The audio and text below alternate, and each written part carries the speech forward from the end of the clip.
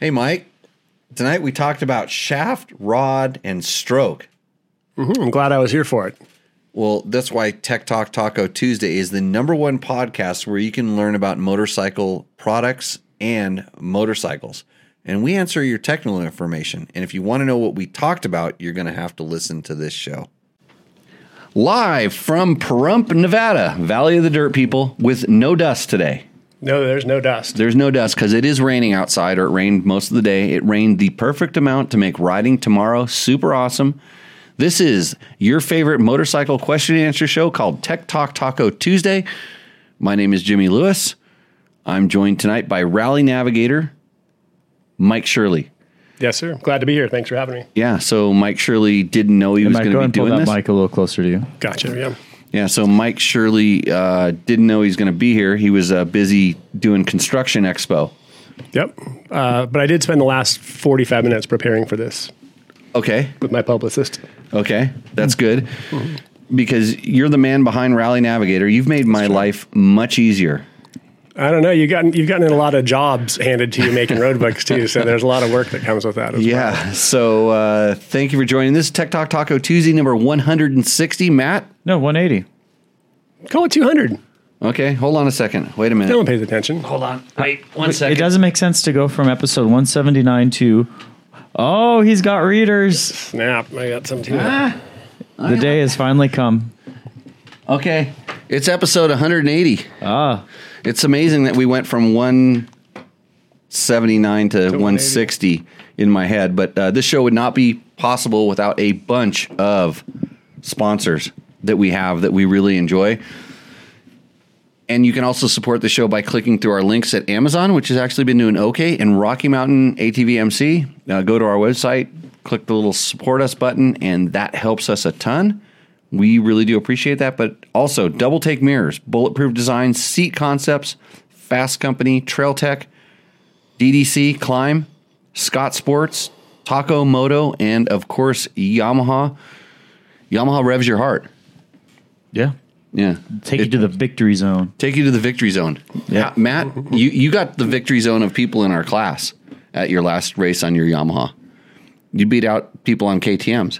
Yep. Smoked them. Clearly smoked them. 100%. Yeah. So that's all that matters. Matt's having good times on his YZ250FX. That bike looks sweet. The blue rims. Yeah. Those are stock, right? Yeah. That thing looks the nice awesome. dent in the rims, too, looks really nice. Thanks, Trevor. Thank you, Trevor. And I'm going to fix this microphone while we do this. But episode 180. Of course, if you are looking for the best handlebars known to man, especially if you have bad wrists like me, Flex handlebars, Fast Company Flex handlebars. Do you run those, Mike? I do not. I've ridden your bikes with them, and they're really nice. It just takes a lot of the hit off, and I can see as you get more years under your belt, that's a pretty nice upgrade for a bike. 4 years under your belt. You've gone longer without dying, so your wrists are getting more jacked up. I beat mine up pretty good to begin with, to start with. I can't imagine. Yeah, they were kind of junk for a while, but yeah, this is what we do in the show. We fix problems. I'd be careful about talking your wrists and then saying the words beat. Yeah, really. Thanks, Matt. We're trying to make it a children's show, but I guess tonight's not going to be. Hey, it's a couple other things we're going to talk about I don't tonight. think I drink tequila on children's shows. Oh, hold on. Speaking of that, as long as Victor's in the chat, this is not a children's show. Let the microphone swing away, and maybe practice holding it a little closer, more closer to your face as well. Right, Mark Daniels. By the way, your shirt is in process. Ooh, in process. In process, yeah. This has been a couple month long endeavor. Well, we strive to make things nice perfect shirt. around here. It's going to be a really nice shirt. Can't make shirts overnight. Don't let me forget. I want to ask you about shirts. Do we have a pair of pliers around here someplace or something like? Do I need to go step away from being a producer and being a tech? Tech? Talk to our stage hand. Yeah, where's your publicist? Oh, she's down underneath the desk. Thanks. Oh, boy. I'm clipping. Are we clipping? I think it's the headphones. It's the headphones. Okay. Okay. There's something a little bit. I was not doing this bad earlier. It's super pumped up. Like those are way too hot, man. No. Look. But it's so there's a master someplace that's doing this. Anyway, some talking points tonight. I'm going to talk about the Vikings MC Sprint Enduro this weekend. We don't talk about racing hardly at all unless I race or I participate. This is coming up, and I am going to participate for one reason and one reason only. It's my father-in-law's celebration of life, because poor Ned lost a battle with cancer in January, and his one of his dying wishes, and this is way before he was ever even close to dying, he said, I want my ashes to be spread out on a bomb run of a desert race. That's legit. Yeah, that's Ned. Yeah, Ned's a lifer, dude. There's no, yeah, he's all in on that. That's pretty awesome. And so we talked about it a little bit, and luckily the club, even though it's a sprint enduro and they don't have a bomb run, they're going to do a ceremonial little bomb run for Ned, where we can do this and we can all go out and have a good time. Of course, you won't believe what we'll be providing for drinks at the ceremony. Guess. Tequila? No, it's not me. It's Ned. Oh, I don't know, Ed. Sugar-free Red Bull and vodka. Oh, is that his go-to? You don't remember the van at Rebel? Come on, Mike. I know. Kind of gray. Fuzzed out a little bit right now. I forgot most of my childhood, actually. Yeah. So anyhow, so it's going to be a good time. It's out at Johnson Valley off Bessemer Mine Road. If you know where that's at, it's going to be on Saturday at 5 p.m. And I'm going to hang up on all of our live people on the Instagrams, because I need to make a call, because I need some coaching on bomb runs right now. Graham. Yeah. So I'm going to end that. I'm going to share it. I don't know what else. Let's see. TTT. What number was it again? 180. 180. Where were we at on the sponsor reads, by the way? We got to Fast Company. He kind of fizzled out after that. Yeah. We got. No, I was talking about Flex handlebars, and I asked Mike if he liked them. Yeah. We talked about Climb. Oh, you want me to be a shield of my sponsors? Let's see. We got to Yamaha, and then. Well, I talked about Yamaha. They're awesome. We talked about them. We're good. I commented on the blue wheels. Look. Oh, Seat Concepts? What? Yeah, hold on.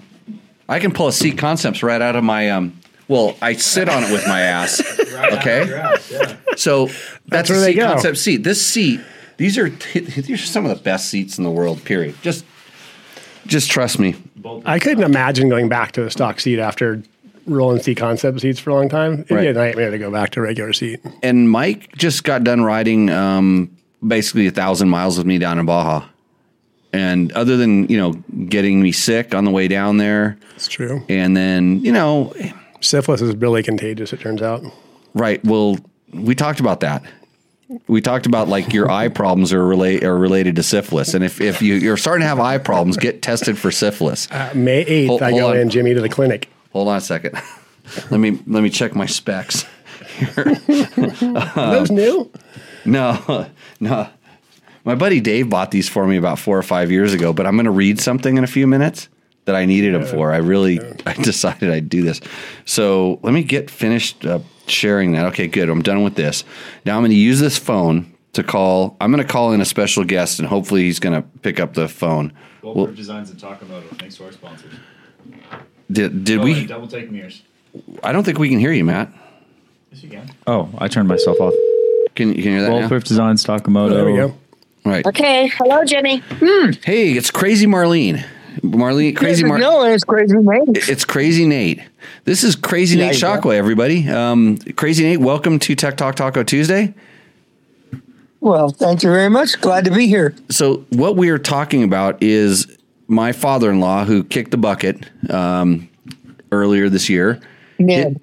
Ned McNabb. He's a Vikings MC member, and you know how loyal desert clubs are to each other. You're a lifelong dirt digger. Yeah, that's for sure. Yeah, a proud dirt digger, too. You got that right. You made me an honorary dirt digger. Yeah, I kind of remember that. Yeah. I was Ventura County MC, and you hijacked me. So I think I'm more dirt digger than almost any other club, really. God,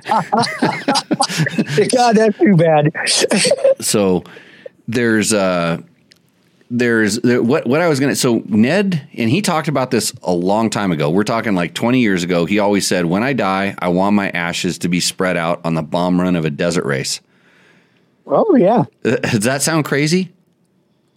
No, I think I've heard of several guys that have had that idea. Yep. Yeah, no, that's not that crazy. Then that's coming from Crazy Nate. Crazy Nate, the expert on crazy. Yeah, but see, I got a different thing going. I don't want to spread mine to the bomb run. I have the Pipe Mountains. What about a trophy tree? Well, yes, of course. There's got to be some at the trophy tree. Yeah. So something like that. Yeah. Right. I want to be up there with my friends. Yep. There's oh boy, a lot of it. I should probably end up there too. Supposed to be going. Sorry, what? So I'm having a clipping problem with my microphones here, so I'm throwing that thing off. Is it? I won't be able to hear him if I can't hear him. Yeah. That's how phones work. This is why we need to hire. Are we on the air? Are you live? Okay. Yeah. This is on the highlight reel. Am I live or am I dead? I die. You're still live. Marlene, just slap him. I woke up. Okay, good. Oh, where am I? So the question I had is, so we're going to do this bomb run thing, and I was wondering, it's going to be ceremonial bomb run. It's not a real bomb run. I was wondering if you wanted to come out and ride backwards on it just for fun.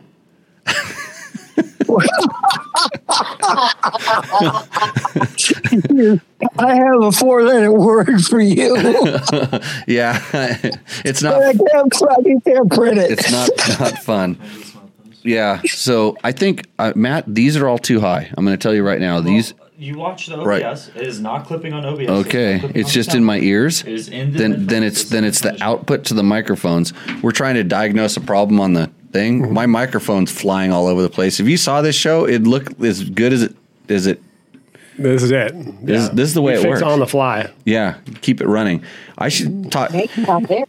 Nate could fix it. Get him a hammer or a drill. Yeah. If Nate touches it, it'll never work again. Hey, we were working on your CRF 230 over here the other day, and someone was admiring all the holes you drilled in the camshell. So the chain is adjusted by it's on a CRF 230, and it has like a snail shell, like a cam adjuster for the chain. It has about 25 holes. Mine has about 25 holes in it. Because it made it lighter. Custom. Yeah. You're damn right. That thing even has holes in the foot pegs. Extra holes. Yeah, I hope not. That's a high stress area. Holes in your handlebars too. Not me. When you're always a UFO. You don't need those holes. Do we figure out what the problem is? You don't need foot pegs. Something's loose and something's bumping. Now it has to. If nothing's bumping, it sounds like it's sound. So it's the one that's going out to headphones, wherever that is. Which one is that? It's right here. That one, okay. Man, tape level. And then yeah. So I don't know if you want to touch that one. Be careful. So how does it sound out there in the real world? If you're in the chat, go ahead and let us know. If you hear like this horrible scratching noise on your that's my brain. Do you hear a horrible scratching noise, Nate? No. Huh? Okay. Not at all. Yes, and the soundboard are not clipping. Okay, so it's just us. I just have to live with this hell in the studio. It's fine. My headphones are better. That's what you get. They're better. Yeah. Yours are better. You get now. what you pay for. Yeah. Oh, these are expensive headphones. Trust me. Yeah, see, my headphones getting it too. I'm going to do something I'm good at. I'm going to have a nice slug of tequila here. Audio's great. Sounds perfect. Okay, we're good. Okay. Brenda and Asher said we're good to go. So audio is great. Then I should just quit complaining about dive something. into it, people. I think. So just live with that. Okay, so since the guy who eliminated the ability to ride backwards on bomb runs said we shouldn't do any backwards on bomb runs, we should not do any backwards on bomb runs. Yeah. I think I was the last one, the last guy to do that. Yeah. Well, I just Crazy Nate. Do you remember what show you were on? What do you mean? What show? Which Tech Talk Taco Tuesday you were on? What number? You? Yeah. Oh, geez. Geez, Jimmy, I don't remember dates very well, but I was 19. No, I don't remember. It was probably 8 months ago. He was on Tech Talk. We brought him on. Yeah. We did a Better Rider. He's done a Better Rider podcast, and then he stuck around one Tuesday night and did Tech Talk. I want to say it's in the 160s. 60 sounds right. I kept pushing the mic away from me. Fall. Because I remember it was when you actually caused us to make a modification to the show. We gave the co-host a lot of times now we give them a headphones and with I can't push it away. Yeah, so you can't play with it all the time. Like mine finally balanced itself out, so I'm feeling pretty good. Hey, you should submit a bike for Roosterendo. You can make $100. What? Rooster Rent? Rooster Rent, yeah. It's actually called Roostendo or For Sale. And so it's brought to you by tacomoto.co, and basically they're going to give you $100 if you send us a picture of your bike, you tell us the year, make, and model, and then you tell us the modifications you've done to it. And then we talk about it. Don't you remember talking about this on the show? Remember we had all those pictures of bikes and you said they were all good? Yeah. Somewhere yeah. Good. So I think your guests tend to roost more, and you're a little more of an endo guy. Because I've seen it all. You're harder to please. Yeah, I've seen it all. Yeah. I don't want to be. Anything impresses me. What if someone submitted a Husaberg 5.7, Husaberg 650? What does that replace the 570? By the way, no. It's a totally different category of power. Okay, but on a Roosterendo board, does this now replace the 570? Oh boy. Where is the Roosterendo board? And it's the right up there. Right there. We've retired it, but way off the end of the thing. I don't know. That's subject for discussion. We're going to do a back-to-back. I'm going to take both those bikes out. We're going to do some hill climbs, and then we'll go trail riding on them, and then we'll decide. We'll give a final decision. But it involves testing. We're not just guessing on this one. Right. So, hey Nate, thanks for joining us on the show. If you want to come and do a bomb run, let me know. I'll make sure you have a bike because there's nothing. Husaberg 650. There's nothing. Next time I feel like almost dying, I'll do it. Yeah, because there's probably nothing like Nate to the bomb. I can imagine Nate to the bomb was like how many flying W's would you do on a typical bomb run in a desert race? That's a good one. and I'm telling you, and I never left. I never left the seat. No, you did, because when you G'd out, when you fully hit it, you got bounced up off the seat, right? And mostly because of the lack of suspensions. Yeah, we're not talking about racing in the last 20 years. We're talking 30 and 40 years ago, right? That's right. Pre-suspension. We had 3 inches of suspension. Before suspension. He talked about the bike he raced. It was a Honda CL. Was it CL 160? No. What the hell did you race? It was this CB 250. The first one. 250. Yeah. Yeah. It was a Yamaha. No, that was the Honda. I'm sorry, it was a Honda. Yeah. It was a Honda. It was a street bike. I took the headlight off of it and the rear tail light off of it, and then I would take it and go racing. And then when I got home, I'd put them back on so I could ride the bike back to work. Yeah, that's how you did it back in the day. But when you hit a bump on one of those things, and this is what, so you ever heard the term flying W?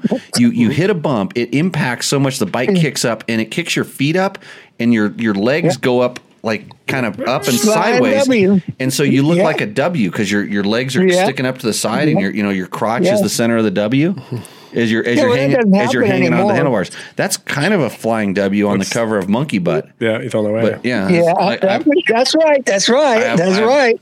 I have Monkey Butt right here, and that's not necessarily flying W because he's doing styling there. That's style. But if he were to get bucked harder, his legs would kind of be behind him more and folded, and that'd be the classic flying W. Out. Yeah. On the way. That's if you were going faster. So, hey Nate, thanks for coming on, and we will. Matt should know what episode you were on. He could tell everybody, but he's not doing his job, and that's why the thing's clipping in my microphone too. So, not your microphone, it's your headphones. That's cool. Hey, Matt taught the whole school by himself this weekend. Oh. Really? Well, not by myself. Really? Good for you, dude. Yeah. Thanks. It was kind of rough here and there. Jimmy had to. You should have seen him draw the chart. Well, I kind of forgot the 5 guys. we all start somewhere, right? We all start somewhere. Yeah, first time sometime. First time. Yeah, it was I was happy, but I definitely have my own notes for what I need to improve. You took notes. I have a lot of mental I need to notes. start taking notes just on life. So, But we missed you there, Nate. Yeah, we missed you. We will. We'll see you soon.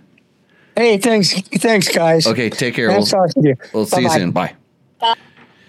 That was Crazy Nate Shakwa, a legend in the off-road motorcycle industry, especially if you're from Southern California. Would he have been down racing with Ned back in the day? Ned probably started a little bit after Nate. Nate was always around, but he kind of retired. He got pretty wadded up a couple times, and then slowly, he transitioned to more just kind of hanging out, helping his club, pitting. He was always pitting his racers and working as like treasurer and stuff. So I got to know him because I raced with his son, and then we started trail riding together. But that's what he really got into. Kind of like me, we kind of retired from racing and got into trail riding. So good times. Anyways, do we have any questions that popped up in the chat? Let me see here. I thought there was one. Somebody said the funniest show they ever saw was the one with Nate. With Nate, yeah. Nate interview. Then you need, if that's funny, watch the Jerry Bernardo one. So a name that is definitely not real. Why is racing and score so expensive? Because they just want your money and they want to do absolutely nothing for you. They're riding off of a legend and a reputation of an event that's, as far as motorcycle racing goes, I think it just should be avoided. I have nothing good to say about score, and I've seen them try to mask the. They've been trying to they're trying to mask a dangerous and horrible event with PR. And you should go do the NORA Mexican 1000. Fun ratio's way higher to go do NORA. Yeah, you do not want to. Just the evolution of the trucks and the bumps that they make and the speeds that those things go. For anybody, if you aspire to go do that, just save your money. And NORA's not inexpensive either. I mean, but you think about it, instead of a single day fiasco, you're going for a 5-day race with a lot of parties at the end. And parties meaning like every night. there's a pretty good celebration. Yeah, NORA puts every penny they come in goes right back into everything they're dealing with the parties and the event. They put a lot of work into that. Right. Hey, do you think Brian Horton's jealous? No, because he was actually roasting me in the chat. Oh, he was? Yeah. It was a good one. He threw a little bit of attaboy out there for you. Yeah, he said, Matt, a tech, LOL. Yeah. When we were talking about maintenance. So, fair. Reputations are earned. Right. So. It takes a little bit of time. And Matt doesn't have 2 kids yet either, Brian. Yeah, and I think you're great. Thank you, Mike. Yeah, I just want to put that out there. Thank you. I needed that. I now feel better about myself, and I can actually... Hey, this show would not be possible without the help of some of our sponsors, and I want to talk about Climb. I am wearing a brand new Climb Revolt pullover. This thing is sweet, and I'm wearing it because I wanted to pull it out of the bag so I would start wearing it in real life. But the funny thing about this is, and I'm wearing underneath the Revolt. You want to see what I'm wearing underneath? I'm wearing this Climb. It's other thing. It's other side. I looking backwards. The thing. It's a thing called a Climb Negative 1.0 Aggressor shirt. And if you want to talk about a really comfy setup, because Climb's really good with underlayers and overlayers. This is actually considered like a mid layer, but I wear them all the time. In fact, I have one. It's Daigle orange like this that I've had for like 10 years. I'm going to pull up a black one here in a second. I've worn it so much it's faded on the back. It when a traffic cone sits out in the traffic too long. Dude, your gear bag. Oh, what color's my gear? It's gray. Yeah, the gray purple. It's totally gray. So yeah, that clipped pretty hard there. So the funny thing about the Climb stuff is, this is a new one. This is my last one that I was wearing all day. Hey, everyone, really quickly, just take your headphones off. The other day. Oh, yeah. Clear. It's gonna get blown up. What, you think that's gonna help? I'm out of options. I don't know what else to do. Let's see if that helps. I'll try and change seats too. Well, that didn't do shit. Let's rotate. Seat shit. Is that worse? And it's the same. It's okay. It is purely us though, not for everyone else. Oh, okay. Well, we should just stop bitching. Tried turning it down, but I think it has to do. I don't know what it is. Anyways, what I was saying is I have an old one, and I have one that's like literally 15 or 20 years old. It's so old they had pockets in these things. And Klein, put pockets back in them because pockets are super awesome. Is there any money in these pockets? Oh, I don't know. Anyways, Revolt pullover. If you want to be super comfy, especially when it's like kind of chilly out and you want like a windbreaker, a super light layer that doesn't interfere, because I can even do this podcast wearing this thing. I hardly feel like I'm wearing anything at all. You know how much I like to be naked. We should try wearing pants sometime doing this. I know that would be a new thing here at the show. But I have my rules on what we do on this show, and that might be one of them. Hey, are you ready for a hot seat hotline? Yes. Hey, if you want to get on the show, if you have a good question for us, we have the C Concepts Hot Seat Hotline, which is now a Zoom chat, and we will bring you live on the show. So, Matt, who do we have? So, Robert Miller is going to be coming on, and he's asking a question about the FE501S or the KTM 500 EXCF for riding track or on the road. So, Robert, welcome on. G'day, Jimmy. How are you? G'day. That sounds like that's Norwegian, right? Jersey, New Jersey. New Jersey accent. Mm-hmm. Yeah, that's right. Yeah, we're Austrian. That's good. Austrian. I knew it was close there by someplace. So. Well, asking about Austrian bikes. We're globally in tune here, right? At Tech Talk. We know what's up. I know this is probably the 500th time you've been asked this question, but for general trail riding, for a hack rider, how can you describe the feeling of riding the Husqvarna FE 501 versus the KTM 500? And I'm not sure if in America they sell them as fully road legal, but down here in Australia, both bikes are fully road legal and sold with all the road going gear, which most people remove. But I'm not sure how that affects your answer. So right, I know there's a linkage somewhere, but from your perspective, for a hack trail rider, like such as myself, and say I want to carry some fairly lightweight gear on the back, like a Mojave saddle pack or something like that. Does that change your view, for example? Actually, you're talking probably two of the best guys to answer this question because we just rode the Baja Peninsula. I was on a 21 KTM 500 EXE, and Mike was on an 18 Husky. And in reality, they've made small changes. There's going to be a big change coming in 24, but the bikes haven't changed a lot. There is a step between Mike's bike and my bike in some things, but so. To kind of cut to the chase, in America, yeah, they're sold as street legal. They're what we always say kind of corked up. They have really quiet mufflers and some sound deadening stuff on them. They have some emissions, evaporative stuff done to them.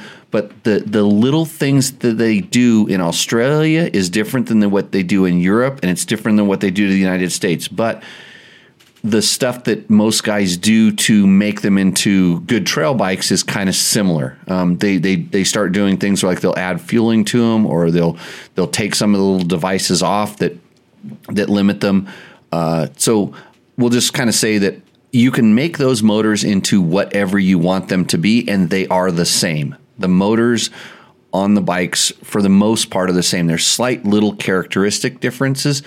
The Huskies tend to be a little bit smoother, I would say, in the lower RPMs, and I think the KTM's tend to run a little bit better in the mid to upper RPMs. But when you start modifying them, everything's out the window. You can turn them you can make them into anything you want them to be, just based on how you choose to tune them. So that aside, they're the same. And the biggest difference is really the biggest difference for most people is, do you like the white one or do you like the orange one? And I'm not kidding about this, because for someone to feel like the linkage versus PDS is it takes a certain kind of higher level feel to understand what you're feeling. I like PDS. I've been a PDS guy forever, and so I can explain it well, and I can tell you. But go ahead. You had another question or comment? No. Just that's you've confirmed sort of what I understood, that you have to be a high level rider to really, really feel that difference of the linkage versus the PDS. Yeah, the suspension on both bikes works great, and don't think that, especially because what you read on the internet, and especially by guys that aren't confident enough to say that the suspension is really good on both of those bikes because they want to beat on it to make them look better, when in reality, and I ride a lot of bikes that have completely stock suspension, and I have a setting that really isn't that far off a stock that's my ideal setting, because I ride them for what they were designed for, and don't think just because I'm a hack rider or a newer rider that you're not going to need stiffer suspension than someone like myself. Suspension is very personal, and until someone takes the time to make sure that number one, they've made sure they've set the sag, and it's really crucial on the PDS bike, more so than the linkage bike. And I'll get to this in a second here about the big difference between those two. Set the sag, and then you've ridden it a little bit and play with the clickers to kind of get to us, to see, hey, I've got it working the way I feel it should work, too stiff, too soft, whatever. And then have the suspension serviced at least once before you go and get it sort of revalved. And when they service it, they'll set the oil height proper in the forks, and believe me, makes a big difference. And back to the rear suspension, if you start carrying weight, I believe that the linkage will let you get away with more without having to actually go and adjust something on the shock. Like on my bikes, when I carry, when I have PDS, and you notice that I have the what's the name of the thing with the sag adjuster? The sag adjuster, the one that's an 8 millimeter, and I'm so bad with names and parts. I almost bought one the other day because I was going to the shock I serviced today. I thought, I'll just put it on, but I know I'm not going to put it on a bike that I'm going to be putting bags on and off. It's going to go on a bike that's going to stay the same. It's called X-Trig, the X-Trig preload adjuster. It's a $250 part that makes it really easy to go and change the shock preload without having to You use it. It's with a drill, isn't it? A drill fitting that goes on it. And you just use it. Yeah, just a little impact driver like that, and you can instead of taking 4 minutes to do it, it takes 30 seconds. So, Jimmy, what are you using to measure sag? A special tool or just tape measure? The only way I really check, every once in a while I'll go and check it with a tool, whether it's a measuring tape or I have this little sag scale that I use. That's a sliding. It's basically a sliding ruler. You can press down, and then when you lift up, it shows you the distance. I've seen those. So I have a tool that I check it with, but I always know that I make sure I put the right spring on. And then I just check what we call free sag. So I just take the bike off the kickstand and let it settle itself out, and then I lift it up, and I want it to lift up 3/4 of an inch, and I just know that by feel. If I lift it up and it goes an inch, I'm like, ooh, it's a little bit low, and I can usually feel that when I'm riding. I feel the front end getting lazy. But so kind of back to your question. They're basically the same animal, and if you can get a better deal on one, or you have a propensity to a certain color, or your buddies all have the same thing, I like PDS because number one, it's easy to work on, and if I actually really wanted more power out of these bikes, and I don't. It has a straighter intake track because the shock is offset a little bit, and the intake track's a little bit straighter. I do not. So you can actually kind of get a little bit more power and a little better power out of the KTM, I believe, when it comes down to just nuts and bolts. Yep. But they're both really good bikes. Yeah. Okay. Yeah. Do you know this? I was going to say, do you know this show is sponsored by Yamaha? You should probably consider a WR450. Is what I'm thinking. Yeah, Yamaha's a fantastic. The Tenere, the T700 is a great bike from what I've read. Yeah. So, yeah. Now we're talking bikes there. I've got a Tenere. I spent a lot Jimmy, of time on a Tenere this weekend. Have you ridden with that Yamaha rider? Is it Paul who rides a T700 like it's an XR80 and jumps it and Right. His name's Paul, I think. Paul it is. Tavares. Yeah, No, that's- Paul Torres. No, I have not ridden with him. I've seen him at trials events before, back when he was a professional trials rider, and I don't ride like that anymore. I pretend I do. I just pretend, but I'm smarter than that because I'm not 6'9" and I can't bench press 300 pounds. So Jim, on one of the comments there talked about the subframe on the Husky being plastic at brakes. Have you run into that? Have you had any durability issues with that subframe? I've seen guys break them, and they're usually hammering the bike. It takes a pretty good. I mean, and it's funny because guys go, "Well, I'm only a novice." It's like, yeah, but you hit every bump, and you're sitting down when you hit the bump, and you drive all the weight into it, and you have your saddlebags that are loaded. So you don't have to be a fast guy to hammer the bike. Mm-hmm. Yes, I've seen the Husky subframes break, and I've seen KTM ones break too. Not nearly as many or not as easy. And it's very few in reality, but it's just like anything. It's just like every KTM TPI two-stroke. It seizes, right? They literally, when you load them in your truck from the dealer, they seize on the way home instantly in the back of the truck. Yeah. You didn't know this. This is a secret. That's great. Thanks, Jimmy. That's hey, I'm glad you called in. Are you really down in Australia? I sure am. It's daylight. Look outside. You can see the building. Yeah, it's daylight. We're in the future down here. It's 3 days from now. 1:38 p.m. on Wednesday. That's good. Hey, glad we have an audience down there, and look forward to if you have any questions, feel free to ring us up. Thank you very much for answering my question. Thank you. Okay, cheers. Go have fun. Bye. Okay, Matt. Do we have any printed questions? Yeah, so there's one from Brenda, actually, our winner of the $200. Speaking of having to be behind a trophy trucks on a dirt bike, in 98, so the 98, when you beat Ivan, did you ever have to ride behind him? Never saw the guy. Don't even know who he is. Yeah, or were you able to stay in front of him? No. Okay. No, he was. We started, I think, 4 hours or something in front, 5 hours in front. They don't know. They always, it takes a long time to start the motorcycles, and they do have a gap between the last motorcycle and the first car. But we were way faster, and we were drinking beers in the pool before he even finished. You know what I mean? Yeah. Asher saying, guess I'll have to finish this show on Spotify because my brother's engine just blew up. Why, did he buy a new KTM and he put it in the back of the truck? Maybe he kept the emissions in. Yeah. Hey, Troy, thanks for reminding me X-Trig. That was good. X-Trig. Bill O'Neill says hi. Hey, I had a question. I wanted to ask everybody in the chat. Remember I said, remind me to ask this question? I do not remember those. If it's not in my planner and it's not in my notebook, I do not remember it. You mean your diary? It is my diary. Yeah. Matt left his diary on the hood of the truck the other day. Mm-hmm. Yeah. George read it from cover to cover. George read it. Yeah. He was very concerned about my my night job. Matt sings karaoke around town. You know this? I did not know that. Yeah. Really? Yeah. I sing Fall Out Boy songs at brothels. He's not lying. Everything he just said was completely 100% true. He's king of karaoke and Pahrump.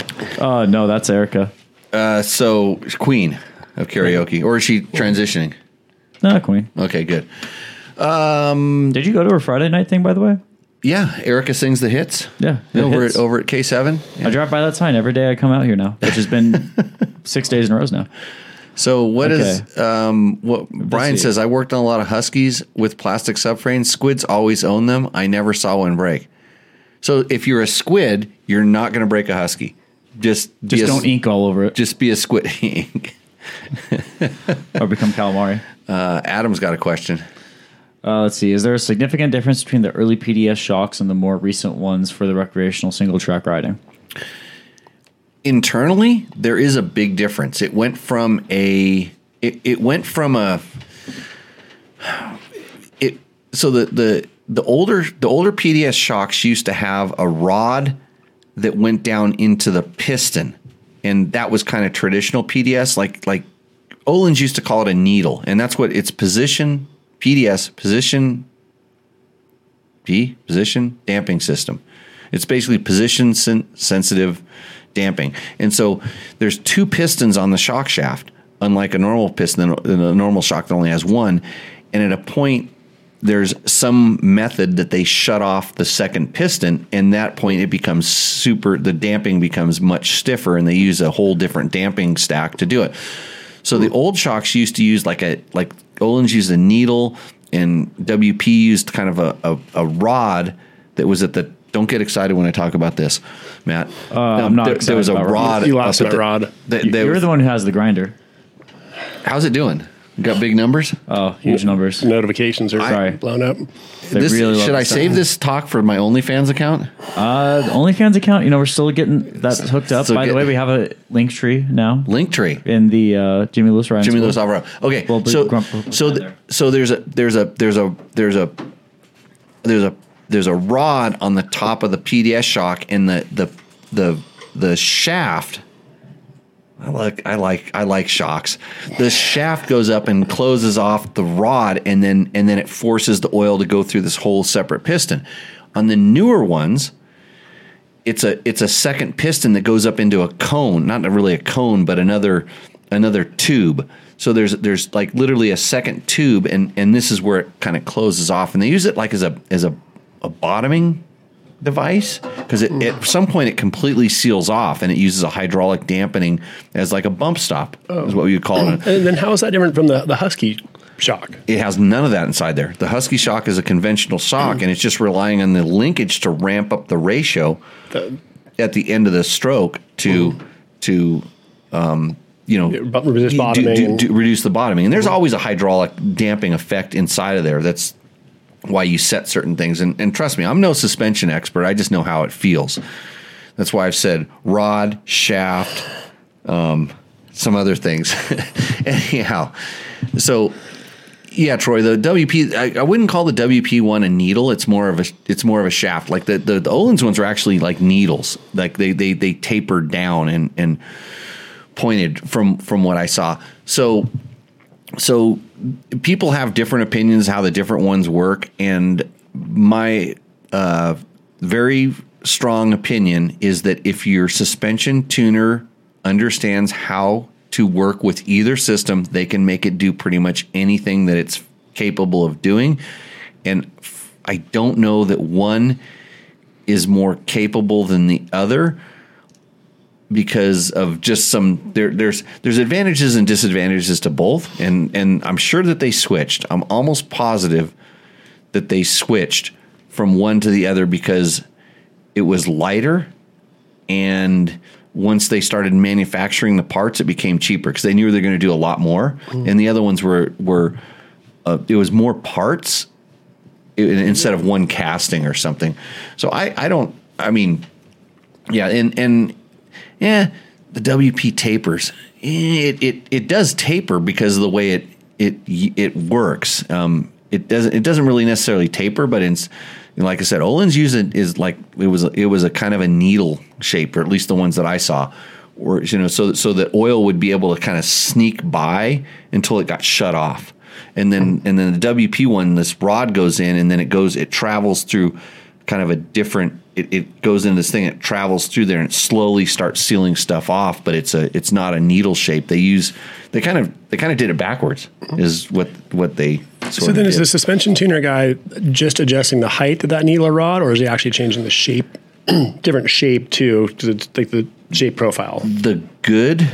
Well, if you were getting factory level treatment, you would change. You could and would change the height, and there was different needles and different lengths of the rods that you could use. But most tuners just kind of adjust the valve stack so the way that it kind of responds. But you asked something early. You asked something earlier about. I was going to answer it, but I got off on my tangent. The rod tangent? Rods, yeah. I'd asked you just about the function of a shock and a Husky versus versus PDS. Other shocks similar to Husky. Yeah, so it's most like everybody but KDM with the PDS and a couple other smaller brands that do stuff like this. And if you ever see like a linkageless shock without the PDS, you're in for a world of hurt. So when you see these cheap knockoff stuff that have it, and they just put a shock on a swing arm, that doesn't work. And I know this because I built an XR80 with this system, and I had Gil from Works Performance back in the day. he told me where to position the shock and how to do it, so the leverage ratio would kind of act this way, so it would actually speed up at the end of its, when it started arcing in. I had it just mounted to the swing arm, and he told me to build this big tower, to get this leverage ratio on it. And this is when I was a kid. I was 17, 18 years old, welding stuff up with rebar in my garage. But it's crazy. And I've heard from some people that wait till the next generation of PDS comes out. And I have no idea what they've done to it. But I've heard it's good. Like, so good that you might want it on a motocross track. Do you think if it's less parts, less weight? Do you think that might be good enough where they'd run that on the Huskies as well, or they just keep that linkage just as a differentiator between the two bikes? I think, yes. I think there's always going to be, if you watch when like Dungey switched over to KTMs and all of a sudden they started doing well, and that's when they just said, screw PDS, we're going to linkage. And I think it was at the time, because I don't think the KTM even linkage shocks were that much better than the PDS at the time. It still was a little bit, but we did it, and it was more of a mental thing. And for what they were doing, yeah, it's a more known quantity when you're working with linkage. Everybody's working with the linkage. They know just a lot of collective knowledge. A lot of collective knowledge. The PDS is still a little bit out in left field, just like air shocks. Air shocks, I think they would run them if they thought that was something they could bring to production, but who knows? So lots of. I have a couple questions on this. Go ahead. So Desert Adventures is asking, switch to the bladder on PDS.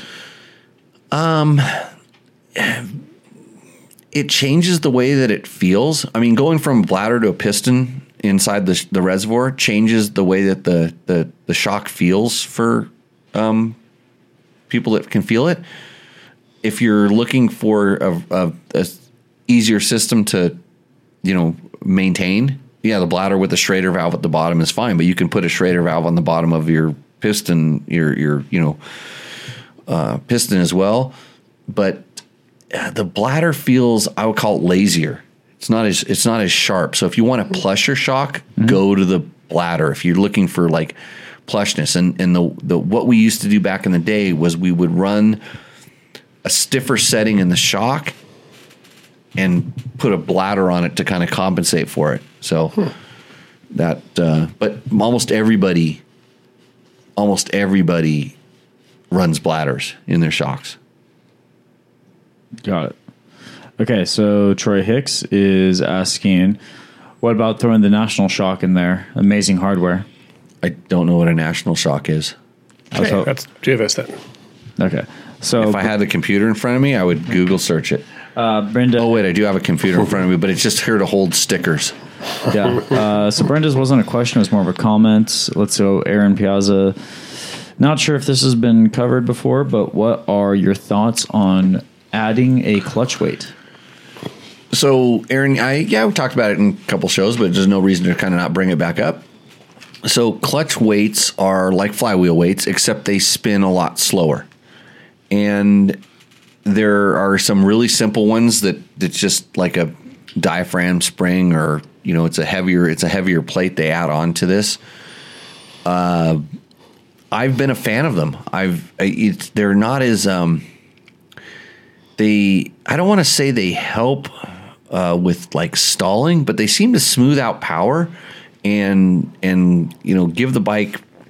I think it just takes a little bit of snap out of the motor, if that makes any sense. Mm-hmm. But we have some tests on dirtbiketest.com. We did it on a Husky, actually, of all things. So, and they how much weight are you talking about putting on? How much weight is that to be noticeable? It's some ounces. I think they're like 10 and 12 ounces. I think there's like different varieties of it. Okay. And I've ridden with them before, and I kind of like it's like, I want to call it high level tuning, but it does make a difference.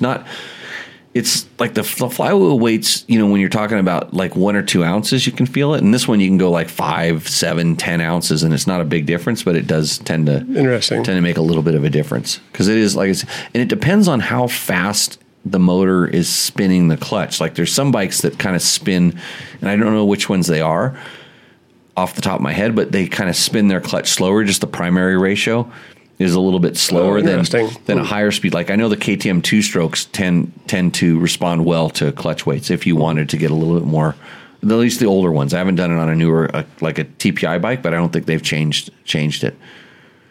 And that's like kind of what the counterbalancer did. The counterbalancer sort of did the same thing in the KTM, but it was, it added a little bit of rotational mass and just smoothed everything out a little bit. Betas used to have those too as well. Okay. So speaking of weight actually affecting the engine, I'm going to skip ahead to some of the questions that were submitted before the show went live. So Kevin, I'm going to pronounce this wrong. Wevoda. Yeah, he's asking, will flywheel weight on a 23 gas MC250 affect the counterbalanced engine if it's installed correctly? No, it won't, because it's just adding weight in. It's not like a counterbalanced weight is meant to.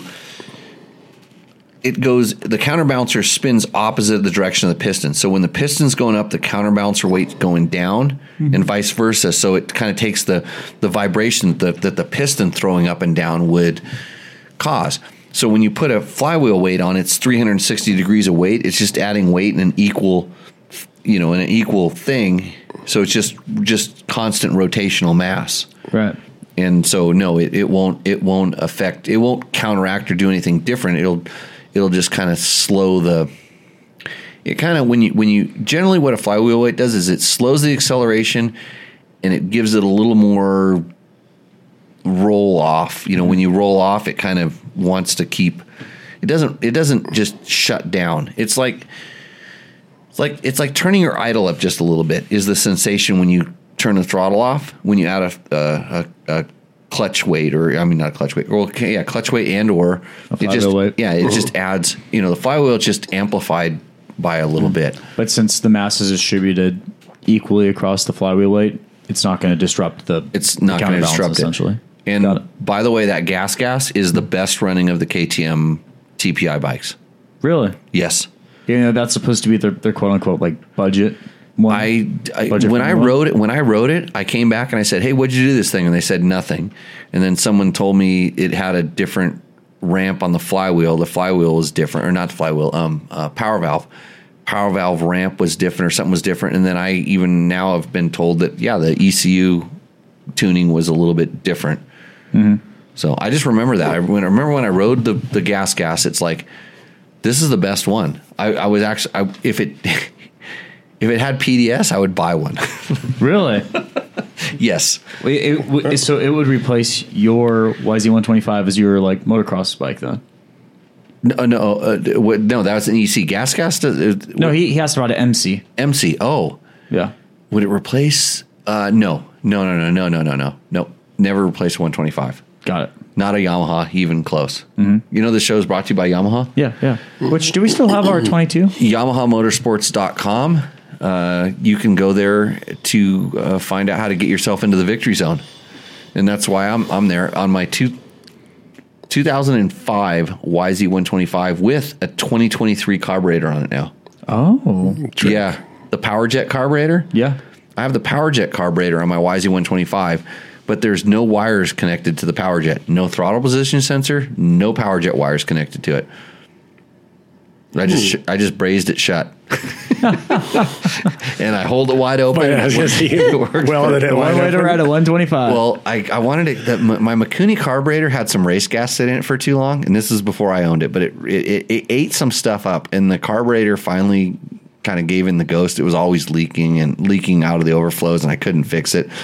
Had a hard time getting parts, and luckily I had a friend hook me up and got a nice Kean. It's actually, I think it's a Kean. It's a remanufactured Kean because it's hard to get carburetors from Kean anymore. So I think Yamaha has managed to source them someplace else. That thing rips. Really? Yeah, it's good. I remember when we did the back-to-back comparison between that and the 22. I remember I was with you and kind of liking yours more. Because of the power, and that has to do with I ported it. Yeah, but I think we both agreed. Got the grinding tool out, and because you always port it to make it better. But I did a little bit of work, and it also has a different pipe and muffler. But mine has, and the carburetor was kind of playing to that a little bit because it wasn't jetted very good at the bottom, but when it came on, it made it feel more powerful. Yeah, yeah. So that it would hit a little bit harder. It would essentially hit harder. Okay. Which I hope we get another YZ125. So do I. Actually, yeah. I think we're going to get an X? A TTR 230 first. Perfect. I want the TTR. Yeah. That's the one. I was asking for a TTR. Stepping stones, Matt. Yeah. Yeah. They just drop off like 18 wheelers of big rigs full of motorcycles to you guys, right? Like whatever you want. Oh, yeah. Like twice a week usually. Oh, man. He's running until out of gas and leave them where they are. Waiting. So. All right. If you want to read Jason Abbott's comment there, I can ask a question here. Jason, far away. He ended up purchasing a 23 KTM 300 XC instead of the XCW. Uh-oh. I want the everything bike.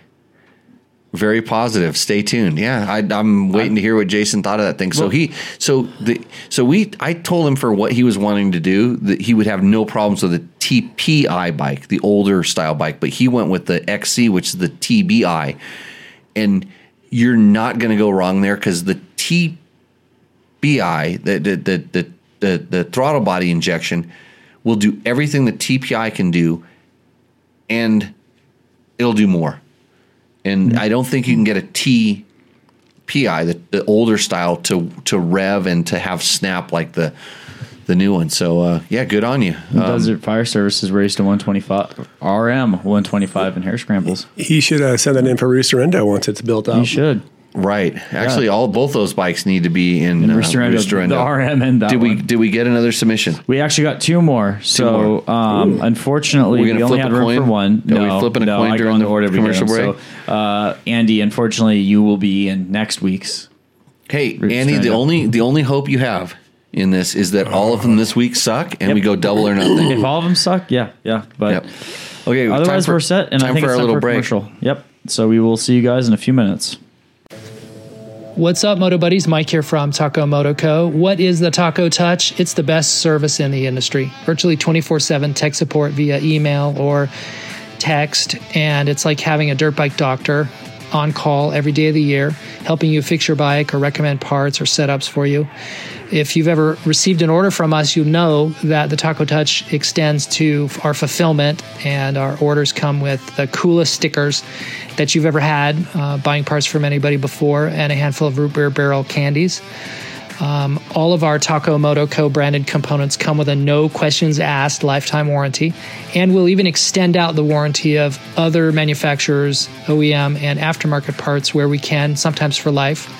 We test and tune endlessly and exhaustively and obsessively. We're trying to destroy everything that we can before you get your hands on it to look for weaknesses and to improve it or to make recommendations to the manufacturer.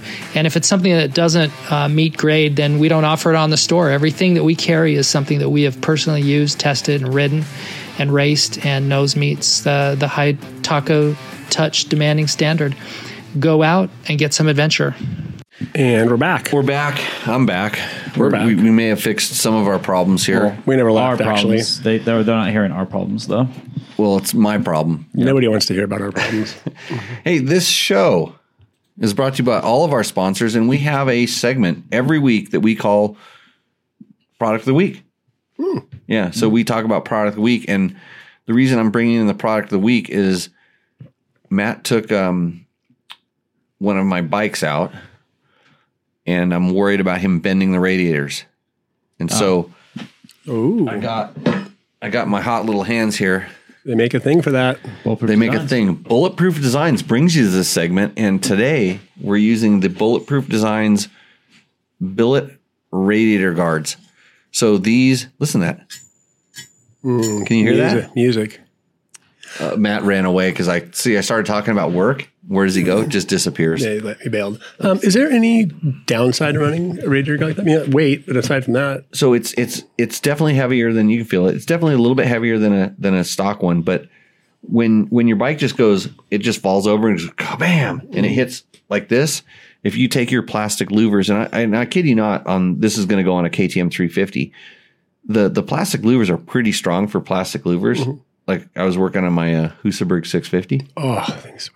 Oh, you should ride it. I mean, the power, it's incredible. Hold on a second. I'm just going to. Yeah, I'm going to tap on that thing. So they have these. It's actually pretty ingenious. They actually just like have these. They made one little piece and they slide onto it. They're just plastic little pieces they slide on, and if you fall over on that thing, there's no integrity. There's no squish there, and that's what radiators tend to do. This thing. Yeah, it's not going anywhere. It's not going anywhere. I mean, you could pretty much send it onto its side. So is there a disadvantage? So if we're talking about weight and you're worried about this much weight, you could probably not eat a hamburger. The other thing, and they have, the way that they have these little things that protect some of the other places that are kind of prone to getting hit are pretty stout. But there is some theories on this being just kind of an open grill, so air can pass through here versus disrupting the flow a little bit. At slower speeds, it's not an issue. But when you start going faster, some people say this actually lets the air go through too quick and it doesn't actually, create a vortex in there and cool the radiators down. But when you start having that problem, let me know. Yeah, but that's, I don't know about that. Yeah. When you're going that fast, there's enough cooling. Yeah, it's like 2 degrees hotter. In general. In the old days, this could have been some kind of a problem. I think Matt just quit. He may have quit. Yeah, that's it. He got a better deal. That happens though around here. He wouldn't be the first one. He's podcasting across the street now. Right. Do you have that happen? Oh yeah. Anyways, so Bulletproof Designs, get yourself some of these billet radiator guards. They're pretty stout. I'm happy with them. I have them on a lot of my bikes, and now that Matt was riding that bike, I want to make sure that it doesn't have bent radiators, because radiators are expensive, and you want to put them on before you crash the first time. That is a problem. Yeah, the first time is sure. If you do the first one and then the radiator, this will never fit. Take it from someone that knows. Don't buy them after you smash the radiator, bend a little bit. Get it before you do, and then you'll never have to buy another radiator. Because if you bend it, you're going to have to buy another radiator, and then you're going to buy this too. Yeah, so you don't get in the same problem. So thank you to Bulletproof Designs. I might upgrade. Made in the USA. Super awesome. Good. So Matt had to go drop the kids in the pool. No, I think he has a dog. Are we having a dog issue? No. It was a food issue. A food issue. You were bonking. A little bit. Matt, are you dieting so you can get in those skinny pants for the for the karaoke? For the karaoke, yeah. But I sing a lot. I really like emo music, so I really have to make sure I look skinny enough to play the part. Oh boy. Take a ton of drugs too. That'll help thin you out like when we're emo. And John Brown points out, and he's talking about when we were talking about the big change to the reason the big change, the reason it has something to do with the fuel injection on the KTM XC versus the TBI versus TPI, the electronic power valve. That's really the game changer on that motor. I mean, as much as the fuel injection has an effect on it, it just allows it to have more variables. For sure, the electronic power valve is the thing. Shercos have had those for a while, and Honda's had them a long time ago. But now the way they control it, how quickly it moves, and it's pretty cool. So, okay. Do we have any other questions in the chat? Where are we at with this? Nothing really in the chat. Not a lot of questions from these guys. We do have some comments on some YouTube videos, though. Okay. So, KLR 650 review from Ellen S. Fine video. The Cowie Pig 650 will get the job done, but like you said, you just take it slow and just enjoy the journey. What is some of the talk about how the windscreen doesn't do a good job? Also, what's the talk about the doohickey, and does it apply to the new model? So, man, a doohickey was like, I honestly don't specifically know, because I rode a lot of miles on KLRs and I never had a doohickey problem. But I think it was something like it was like a counterbalancer or it was some little thing inside the cases, and it was a little thing that you changed, and it. Okay. Yeah, I've never actually known what that is. I've heard the term doohickey before. But. I researched it like 15 years ago when it was like becoming a thing, and I knew what it was, but I've since erased that from my memory banks. I don't know if the new motor, because the new motor is kind of similar to the old motor. I don't know if it still has it, but trust me, with as many KLRs as there are on the road and as many millions of miles that are going on, the doohickey is a doohickey.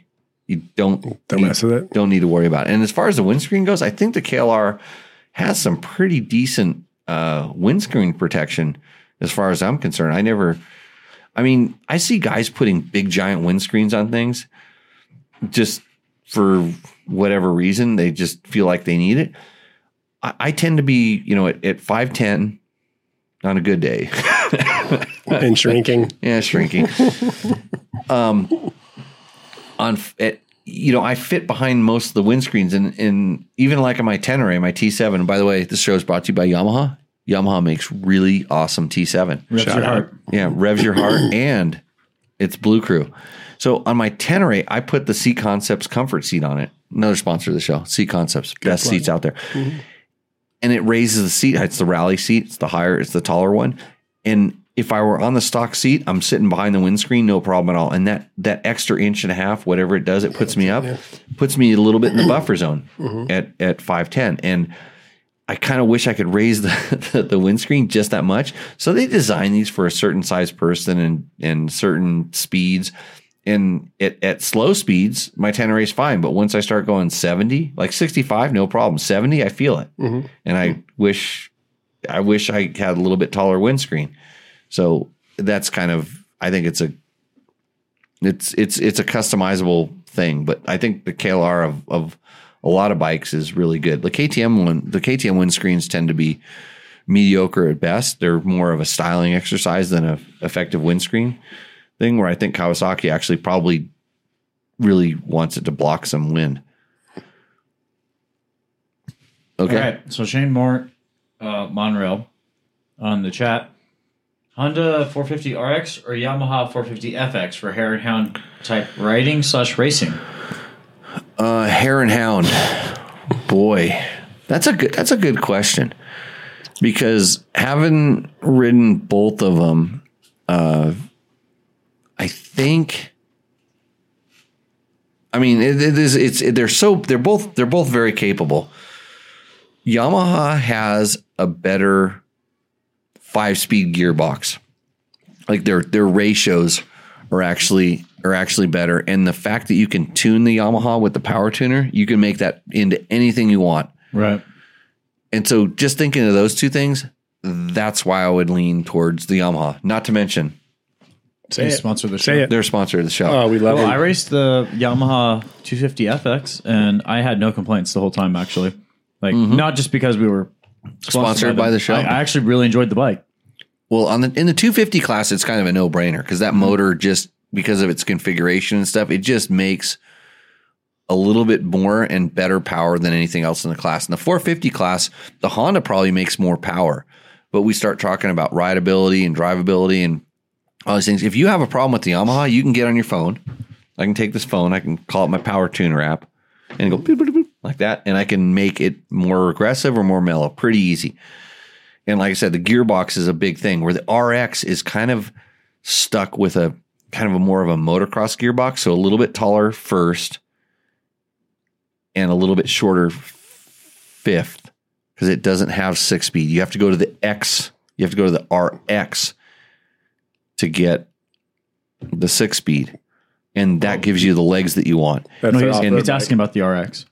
RX. Just straight X. Just X. Okay, straight X. You have to go to the X, which is like the L. You have to go to the X or the L to get that 6-speed gearbox, to get the kind of the same legs that the Yamaha has. So, but on the converse side of that, people do complain about how the Yamaha having gaps in the gearbox. So, the RX that has no gaps in the gearbox, it's close, bang, bang, bang. You just don't have the overall range, where the Yamaha has the overall range, and you get kind of 6-speed spread with a 5-speed gearbox, and they do a really good job of not making it too much, but you still feel the gaps. And when you start coming down to this, the Yamaha's harder to find a bigger tank for, or to get the kind of capacity you want if you want a much bigger tank. Mm-hmm. That might be an issue. Okay. But do you see any, because I was just thinking about this when we were doing the navigation training yesterday. I was like, what? When you were going to run out of gas in your 250X trying to keep up with KTM 500s? No, I wasn't even close to running out of gas. But that is my question essentially. Do you see any aftermarket solutions coming out for an actual big tank for the Yamaha models? They have larger ones, not big ones. Yeah. They have ones that they add an extra half a gallon and stuff. That it puts a dry brake where the gas cap is, and I knew about those ones, but I mean, like, what if you want a 4-gallon tank for your Yamaha? Well, so up in the shop right now, I think I have one for an older WR that actually incorporated radiator wings. So it actually kind of went outside, but they tend to get they made it as narrow as they could around where it wraps around the frames, but it does get a little bit wider. And once I rode it for a little while, it didn't bother me anymore. And this is a couple years back, but Yamaha changes their frame every 3 years. And so that's no longer a current item. And I don't know that they sold enough of those, or I haven't really been paying attention to see whether that would be a viable option. But that's another consideration, how much fuel range do you need and what are you trying to do with it? Right. So that's hopefully that answers your question. If, like I say, if you have these kind of questions, we can answer them and we try to help you out. So ask questions. If you're listening to this show, somehow you found it, like your Google machine pointed you here somehow, or maybe your buddy. Like if your buddy told you to listen to the show, that's a good buddy, right, Mike? I would think so. Yeah, that's a pro tip. Yeah. Pro tip. Good. That's what you come here for. So you can ask the questions in the chat. You can send us an email. You can just send it to matt@jimmylewisoffroad.com. He will forward them on and put them on this list, and we'll answer them at some show. And sometimes he even goes back, allegedly, and tells you we are answering this on Tech Talk Taco Tuesday number 181 for this show. It'd be 181. If they asked it tonight, we'll get it next week. Yeah. If I show up. Thinking about going, how's the skiing been? Good. Well, I can't even get there. Like every mountain pass is closed. I can't even go. So so you know what I did to stop that from bothering me? What'd you do? Bought 2 Husaberg 650s. Cured. Which you should turn those into snow bikes. Yeah, how was it? Did you ride it? I rode it, and it was chattering. So like it was chattering. I heard so much noise that was not good. You mean like it sounded like there was ball bearings floating around inside the motor? Yeah. Or it was chattering because every time the piston made a stroke, it tried to break the chain in half. Shatter the whole thing. That too. I twisted that throttle and I went, holy shit. I said that in my helmet when I twisted that throttle. It's a kid's show, Matt, but since we talked about rods and shafts and all that stuff, we'll let you say holy shit. I need to tell the people my honest reaction was I screamed holy shit under my helmet when I twisted that throttle. And then I couldn't hear myself say it though because I was listening to all this stuff going on. When I went to buy these things, like one of them had to be pull started, like bump started, which was kind of sketchy. I had to watch the guy do it. He held onto the side of a truck bed rail and went down the street and did it that way. I'm like, well, that's takes balls. Yeah. And the other one was a little rough starting, but like. I got on the one, once it warmed up and I got on it, I went down the street and I rolled the throttle one time and I just knew $8,000 had just flown out of my, you said, holy shit. Wallet. Yeah. I said, I didn't say holy shit. I said, I remember this feeling. I need more of this. I need to take these things. I need to take these things back to my little place in Pahrump where I can just like cohabitate with them and teach them how to be you should have a snow bike kit, one of those bikes. That'll probably be incredible. Actually, if I know how much load a snow bike puts on a thing, they're probably the only single cylinder motorcycle that I would feel comfortable putting on a snow bike without adding nitrous to it. So you can still add nitrous. What's the story with the one that's no nitrous would make the cylinder head end up a part of my body. So what's the story with the one that got torn down? Are we doing a little story on that one, or you just want? Well, if I was into the doing it for the gram, I would have Instagrammed every portion of my thing. I would say, "Hey, this is Jimmy. And I'm taking the side panel off. Look at me." But you can't take the side panel off in that because the side panel and the rear fender are all one thing. It's one. Unlike the 570, the 650 is actually a very easy bike to work on, and it. So I basically framed it. So the one that I'm going to keep, so this is all part of a deal. I bought 2 of them and I'm going to sell one to a friend The crappy one. No, actually, he's getting the newer one, which may or may not be the better one. These things are like ticking time bombs. But I'm selling it to him, but I'm the only one he could sell it back to. So we got a like kind of a prearranged deal. He's sort of renting it from me, but he's going to own it in the process because I know he'll take good care of it and he'll get it all fixed up just like I'm doing. So I decided I'm going to take the older one, the O2. I looked it over closely. I'm happy with where it's at, but it needed like a chain buffer pad, and I wanted to grease everything, and I rode it and I was just blown away by the suspension, how well the suspension worked. Like, talk about a bike that feels like it has like 17 inches of rear wheel travel. That was it. So I said, I'm sending my suspension to George ESP. I mean, I know how to do the suspension. I could service it, but I wanted somebody that really knows their stuff to go in there and just make sure everything's good, because he will. He doesn't need to valve it or anything. It was really good. So so I just suspension out. I said, I'm going to pull the motor out because I actually pulled parts off of the motor to check it. And I'm looking for a couple little parts, but if it's out, I'll change them. And if not, I'll put it back together and I'll change them when it's time. It's just good purchase.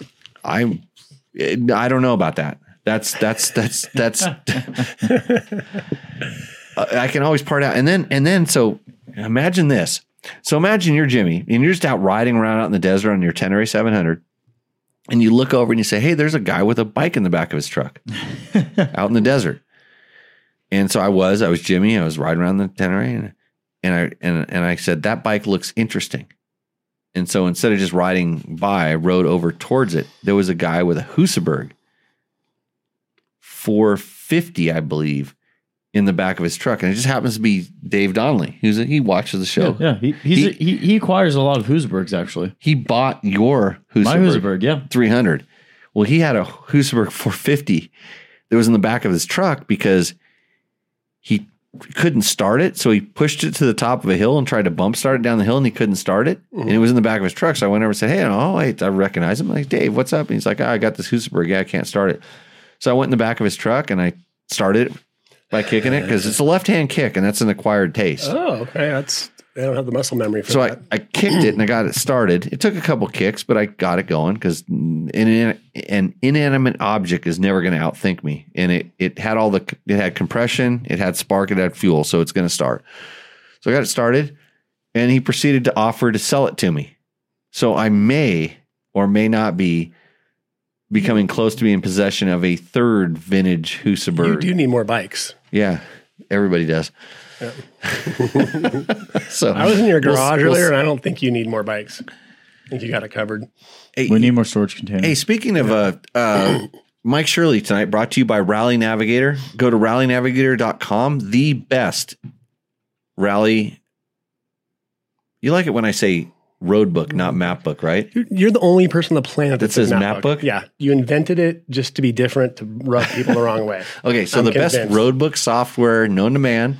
Probably the only one, I think. So here's and I was trying to explain to somebody, we're doing a little bit of rally training today. I had a guy here, and he was doing part of it's an online course, but you're able to come here and do some training. And so he was doing training. It sort of was getting rained out to a certain extent. So we were doing some talking in the garage, and I was explaining to him like different types of notes, like how different map book makers make different notes. And I said, imagine if you're in this garage and you had to draw a picture of the inside of this garage, you would put like some motorcycles in it, right? Imagine drawing the inside of my garage without putting a certain number of motorcycles. And he goes, uh-huh. And I go, because he showed me a map book that a guy had built for him. And I go, that guy draws this garage and there's no motorcycles in it.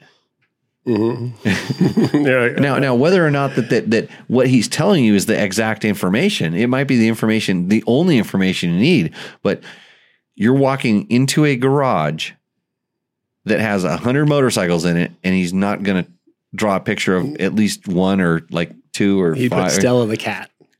No, he didn't put anything. He just left out a very important ingredient of that wasn't particular. Done yet. Why you judge so hard? Oh, no, it was done. He'd sent it to him. I looked at, I kind of scrolled up and I said, yeah, don't train with this because this is a whole different level of training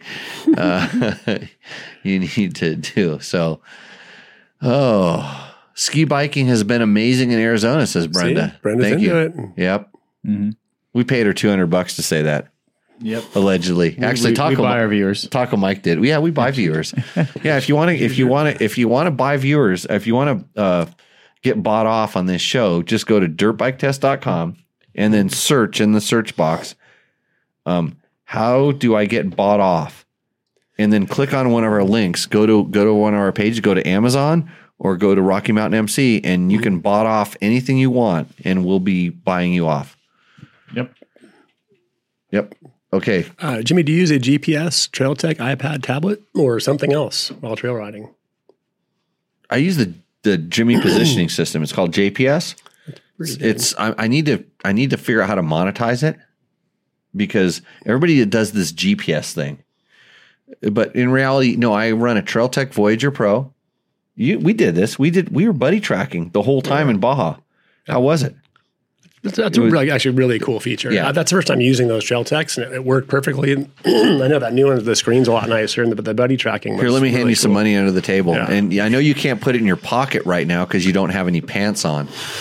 But so I use a Trail Tech Voyager Pro. It's funny because the guy I was training with today had a Trail Tech old Voyager, and I wanted to record his track log. So I'm like, just record it on this. This will be perfect because it's just so simple and easy to use.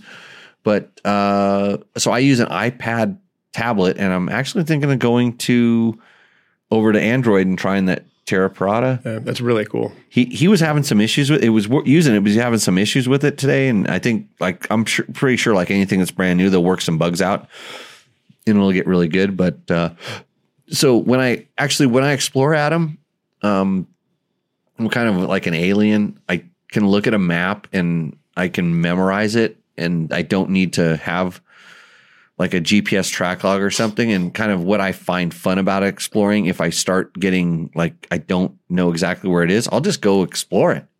And I'll have like a Voyager on there, and it'll have my track log. And if I really want to go back and analyze it more in depth, I can take that track log out and I can lay it on some software that'll show me where I went and how to connect it. And I can use, whether it's Forest Service, motor vehicle use maps, or, different kinds of things. Everybody kind of has, there's so many different options available for doing this stuff. And Mike probably knows as well, because, you deal with this on Rally Navigator all the time, the different base maps and things people can use. We ran the first Rally Navigator. We were using Google Maps, and we switched to Mapbox, which gives us some 3D, which is actually really cool for rally. Right. All of a sudden, you tilt the perspective and realize, like, oh, that's a huge hill, not just driving across a field.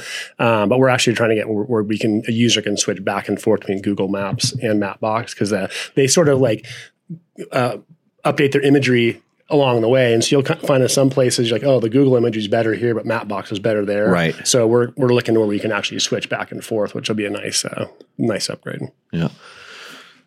Got a question there, Matt? Yeah. So John Brown. John Brown had the same problem. My 790 bought a wing that attaches to the top of the stock windshield. Like $35 on Amazon. I hope he clicked through our link, man, because we can use that $35 that little nugget. Works great. Okay, yeah. I've seen those before. Those little, like I said, and it's so funny that there's certain things that you can get very inexpensively that make a big difference. Mm-hmm. And then there's other stuff you're going to have to spend. You're going to have to spend the money to do it right. And I think a lot of times, like I've been buying stuff on Amazon, like CRF 230 pipes and different things to find out how junky they are as compared to the regular stuff. And believe it or not, some of that stuff is actually okay. And some of it, and I know this when I'm buying it, I'm flushing my money down the toilet. I'm just flushing it to China. Right. Yeah. Okay. Big Ring Bill, what are some enduro training tips to get you ready for your first hard enduro? Riding school. Well, that's not it is a training tip. I have a school, JimmyLewisOffroad.com. And believe it or not, I'm going to teach you the same thing that I would teach anybody in this room or anybody that ever came to me. And you're going to think that it's not that important, but it's the root cause of every single problem that you are experiencing in your hard enduro, which means you're out of balance and you're not respecting the traction. How do I know? Because that's what you do for a living. That's what I do for a living. Yeah. And I don't know any other, riding coaches that have, really, should I do this? Okay. Your show. Stood on the podium of Dakar, won the Baja 1000, finished Erzberg twice, won Backyard World Supercross Championships, qualified for AMA Motocross National. I don't know what I know, but I've done a lot and I know how I did it. Even though when I did it, I didn't know how to teach it. Now I know how to teach it. And it's so simple that I can teach it to anybody. Actually, this is a good time to give a plug for my school. Mm-hmm. If you want to come and take our April 1st and 2nd class, if you take this class, I'm going to give you a 100% money back guarantee. It costs $1,000. It's not cheap, but you can get an exhaust system and maybe a set of grips. I like to compare it to how expensive are hospital bills. Oh yeah, a cast is like a lot more than $1,000, and you'll get less casts by coming to my thing. Plus, you'll be a better rider, and this is the whole thing. So you come and take this class. If in 6 months you don't feel that what we taught you made you a better rider, all you have to do is send me an email and detail exactly why it didn't work for you. Why you suck. Why you still suck. Yeah. You just do that. And if it makes any sense at all, I will send you your money back. So you're going to get a free riding class if it doesn't make you a better rider. And I don't know what part you could buy for your motorcycle aside from if your tires are super worn out and you bought a new set of tires that cost you $600 or something. Actually, you can probably get tires for $400 now, mounted and installed and all that stuff. So the only thing you could go from really worn out tires to new tires, and that would be a less expensive thing than this class. So I dare you to sign up for my April 1st and 2nd class. It's probably the last one we're going to do this summer because it is the season. Because I say summer as we're wearing jackets, but like it's going to get hot really quick out here, and we can't teach you when it's 90 degrees. You'll incinerate. Learning stops at 90 degrees. So come on out, Bill. That's what we can do. But other than that, you should just find a sand hill and start running up and down it, like wind sprints, repeat intervals, get your heart rate up to 1,000,000, and then figure out how to make it go down to back to normal.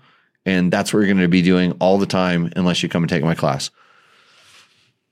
Sold, right? Perfect.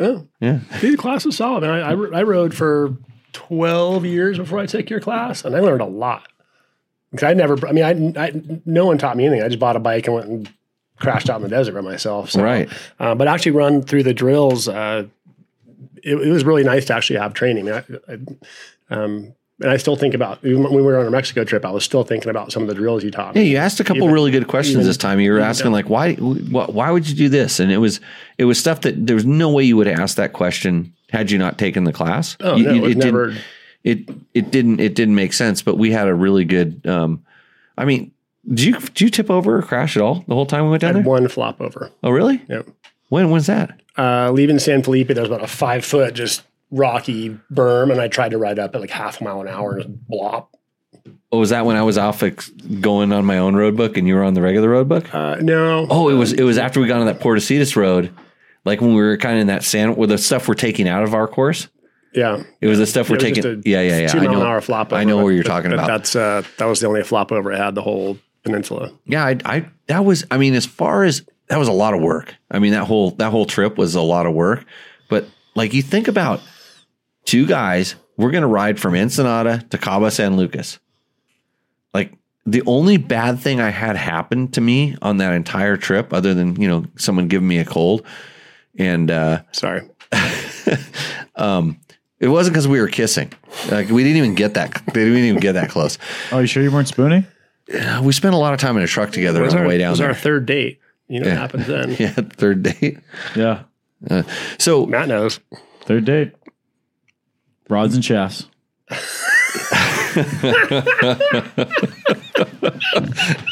It's not a kid's show anymore. So hope those rods and shafts are so the only thing I did was I left my Voyager Pro GPS on overnight. I didn't shut it off. Mm-hmm. I didn't shut it off, and it drained my battery dead. And that's the one thing about a Voyager. It uses some energy. It does use some energy. It drained my battery on the bike, and I had to jump start it the next day. And then the Voyager had a hard time charging up because it was just sucking so much juice. But other than that, I didn't touch wrench to bike once. Yeah, I didn't. Nothing. Yeah. Nothing. All good times. Better than the year before when we had to dismantle a bunch of wheels. Oh man, that was because what one of us had a bad moose. Me. I was testing something, and one of us had wheel bearings that went bad, and so we were pulling wheel bearings out of one, and moose broken spokes and all that stuff. So, not a bad little run. It was solid quality fun. Yeah. Okay. Yeah, Big Ring Bill. So Big Ring, he's probably talking about mountain bikes, right? He runs on the Big Ring, big chain ring. Yeah, I think so. Yeah, I think that's what his handle is there for. So, do we have any other questions on the thing there? Well, it's time for Rooster Endo. I'd say let's go into Rooster Endo. Everybody's favorite segment. Mike's been waiting for hours to do this. The only reason he came here is to do Rooster Endo. We have a full docket of Rooster Endo here for you, Mike. I drove 7 hours to give all roosts. Oh, sounds good. All right, well, let's get right into it. Brought to you by Takamoto. First up is going to be Jason. Hey, Snowbike. Moreo, 31-year-old from Avalina, Saskatchewan. Okay, so he gave us his specs. Yep. Okay. I'm going to just tell you straight up. I can look at that picture, and that bike does not have enough power for a snow track. But okay, let's keep going. Yeah, I was thinking the same thing.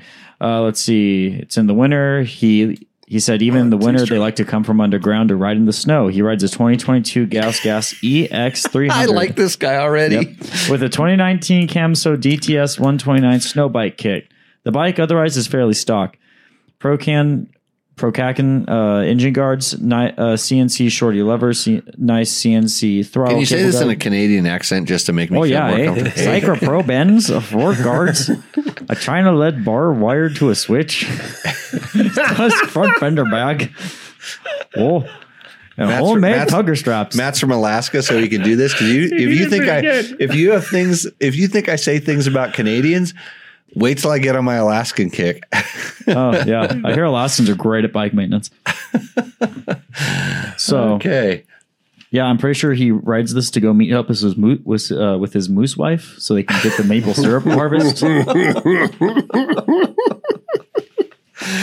Have you ridden a snow bike? Yes, I've not. They look like a so much. Actually, you should have bought one 3 or 4 months ago for where you live, because you could ride out of your house and just go up. You could. The amazing thing about snow bikes is you can ride them almost anywhere, and you become like, it doesn't take much to become an expert on them. There's just something about, you can do stuff you would never even fathom on a regular dirt bike on the snow bike, and you just go anywhere, and providing it's powder. Yeah, it will get condition dependent. That's the one thing about snow bikes. But if you're in powder and this looks like powder, I would love to ride that bike right now. Anywhere. What blew me? Oh, sorry. Go ahead. I was gonna say what blew me away when I rode snow bikes, which I have 1 day experience on them, was how different you have to ride them. Yeah, they're tall. They're tall, and the wide track, you have to do a lot more leaning. Like I was leaning almost like a MotoGP guy versus initiated turn controlled on the outside. I had to really lean. It's really long and really heavy, so it's kind of. Everything slows down. I think that's what makes it so easy for, a non-advanced guy to be able to ride it. And then when you start using the advanced techniques, getting it up on the track and being able to pivot it and all this stuff. But no, they are fun and amazing and very, like I said, very condition dependent. But yeah, good times. Are you going to throw out a roost then?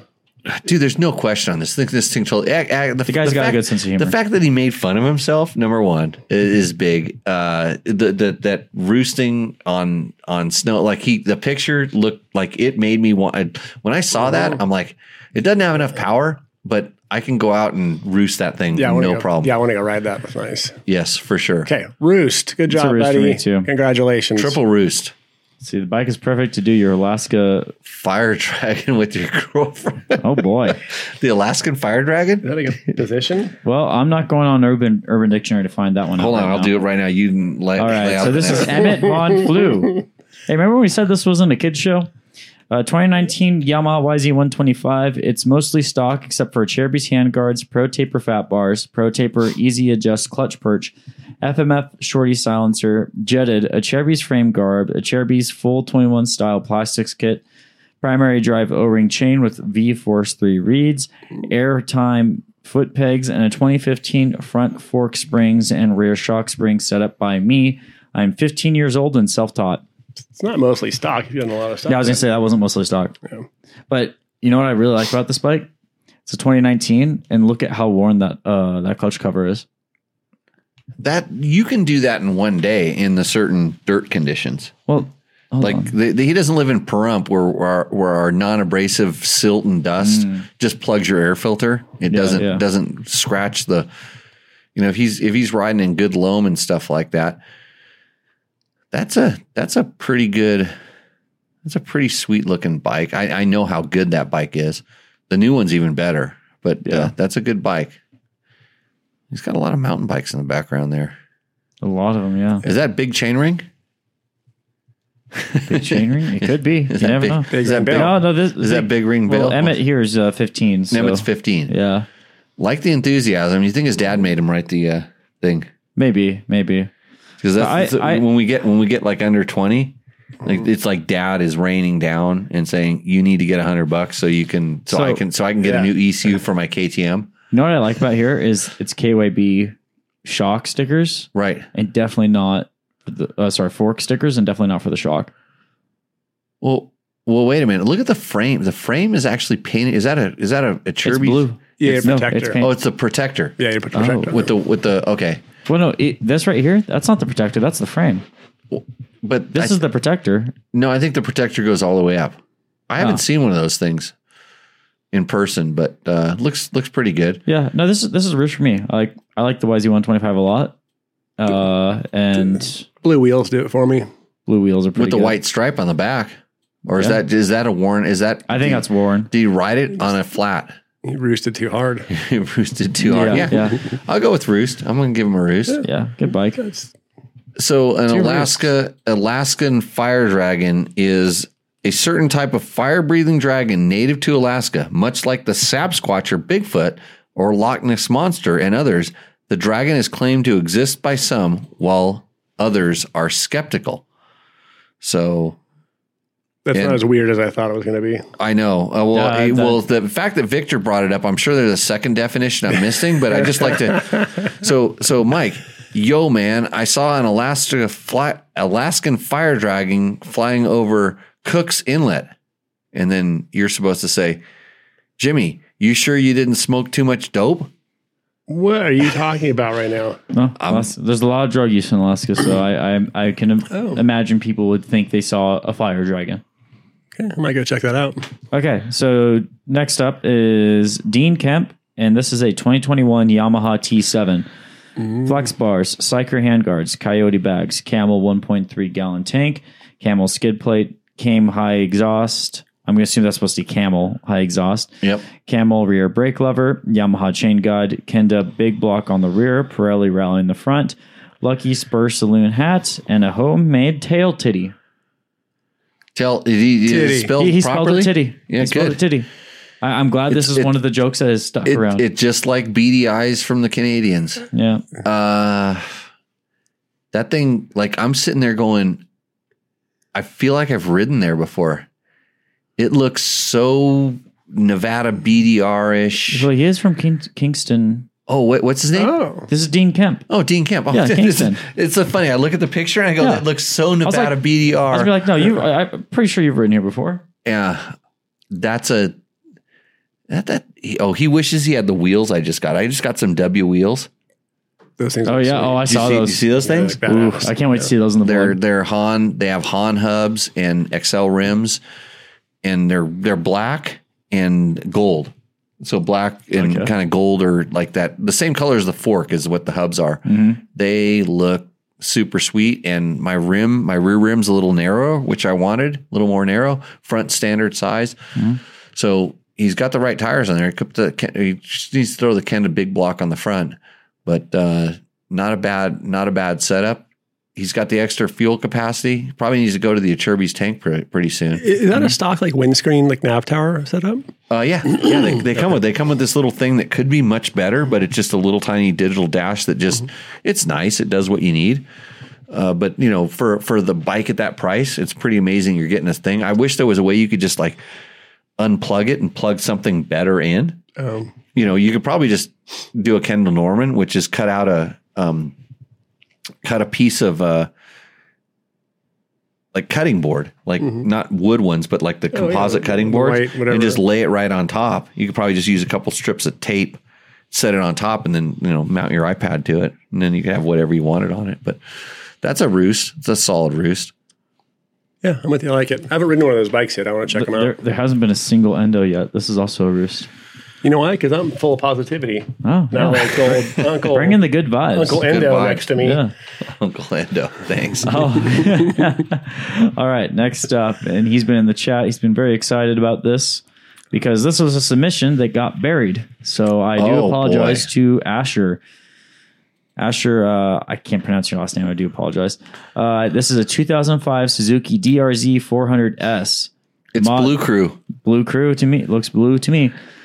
Mods are Flatland Racing skid plate, Flatland Racing radiator guards, Clark 3.9 gallon tank, Tusk full wrap handguards, Zeta triple clamp handguard mounts, Chinese IMS clone foot pegs, Tidy tail, Tusk rear blinker kit, 3x3 airbox mod, and rear jet and rejetted. Renthal handlebars, tachometer, upgraded petcock, seat sag, Corbin seat, brought cheap from a guy who likes seat concepts more. Front fork grab rope, custom plate bracket to hold together snapped plate. I apologize. So Asher, there's a. Do we have an counter for you? Can you there's a lot of typos. Counters on this? My counter is through roof right now. Trail saw mount made out of reusable zip ties. At least our earphones aren't clipping handlebar. Right now. We're not going. We fixed that. So if that bothered you, that's what the whole first half of this show sounded like. Thanks to our producer. I didn't do a single thing any different. I adjusted the board during the break, and that's why I really, really have to take a pee right now. Yeah.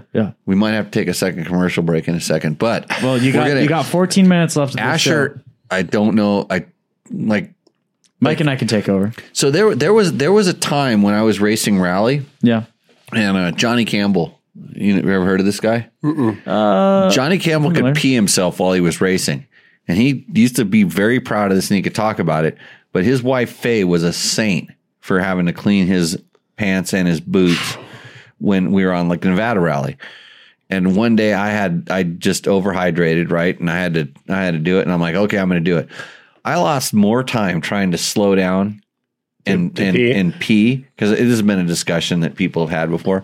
I lost more time trying to slow down and pee than I did if I would have just pulled over and did what I usually do, which is I can literally let go of the handlebars and unclip and unzip and get everything ready to go and like grab the handlebars and go and then slow it and skid, come to a stop and just stand next to the bike, lean the bike against me and pee it out and hop on the bike and go.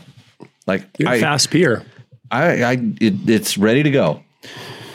You want to tell the number 2 stories from Africa? That's a whole different story. But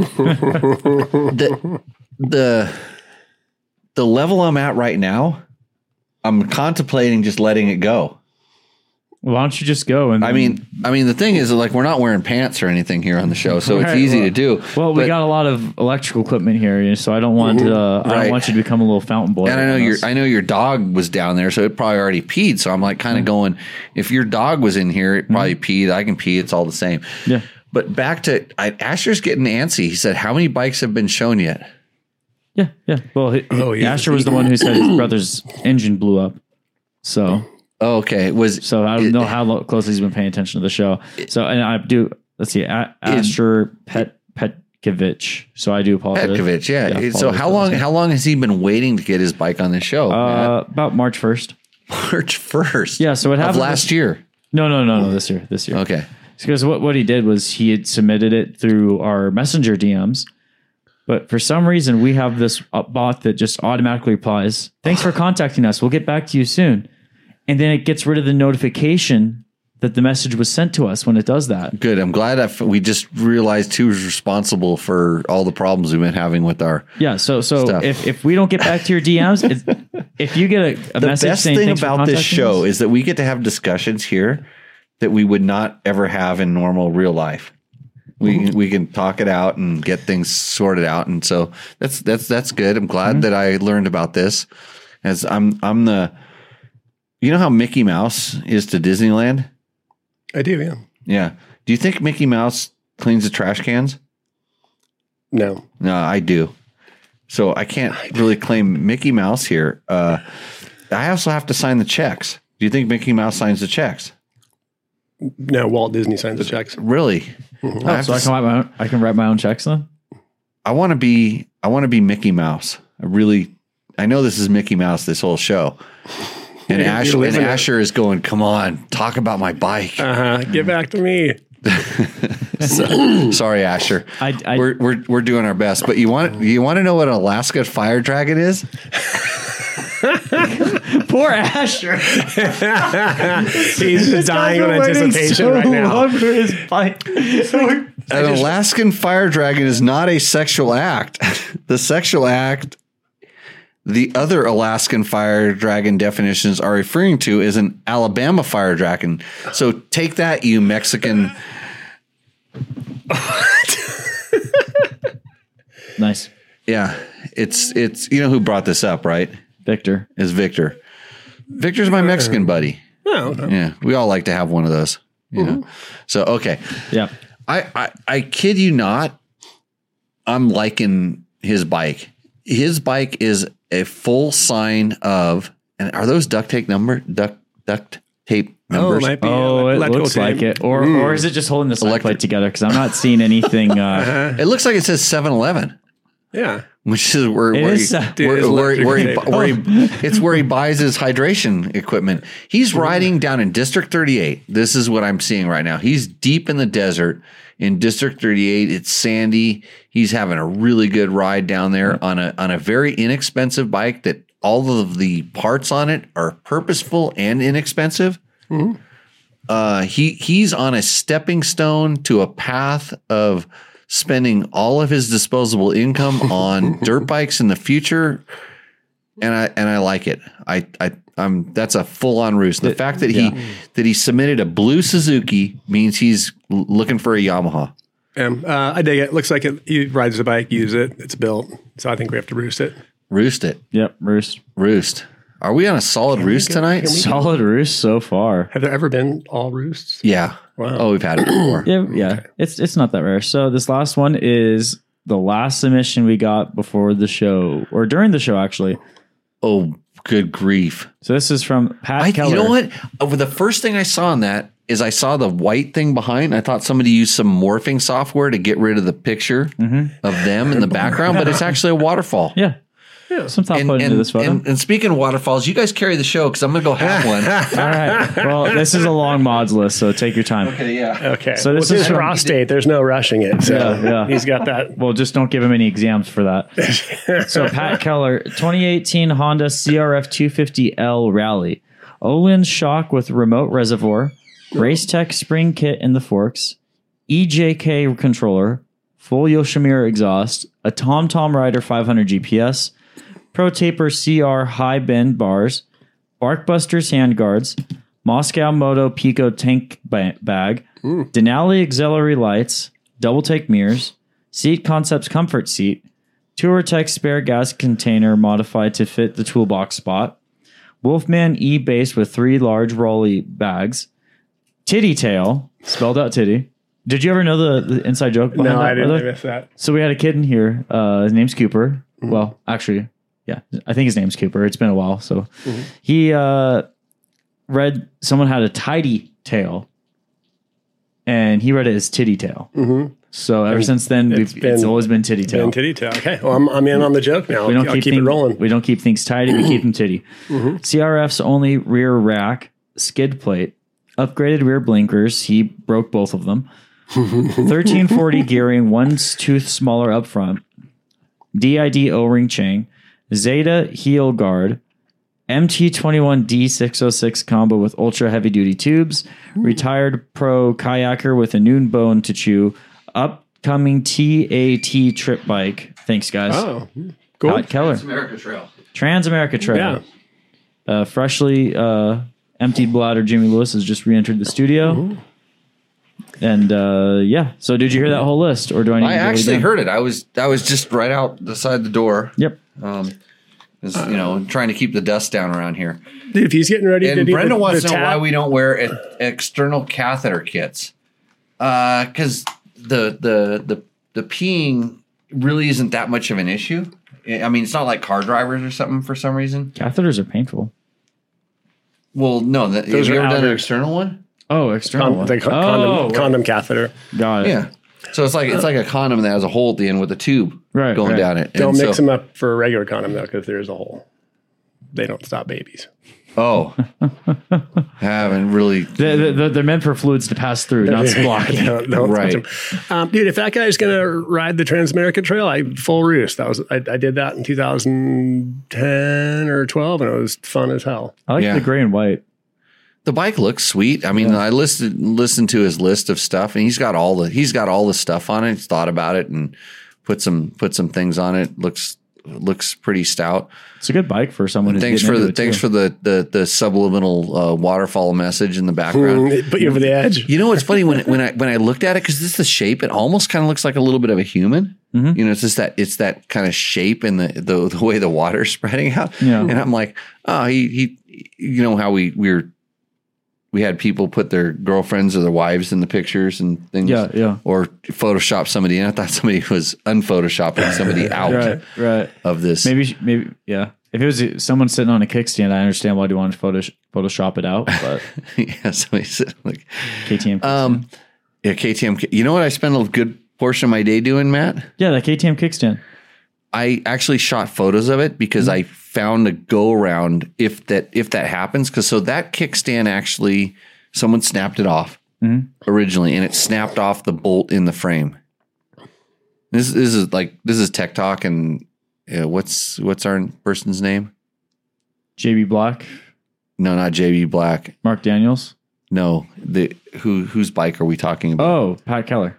So Pat's just waiting again on the edge of his seat, and here's Jimmy going to talk about himself and tell another freaking story.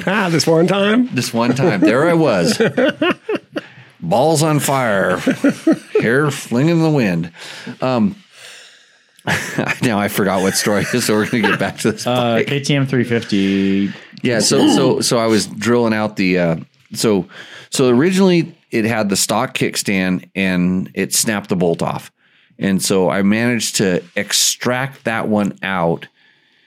So drill a hole in it, put a screw extractor, get that bolt out, and then I mounted a Trail Tech kickstand on it, which is a upgrade, a little bit stronger kickstand on it.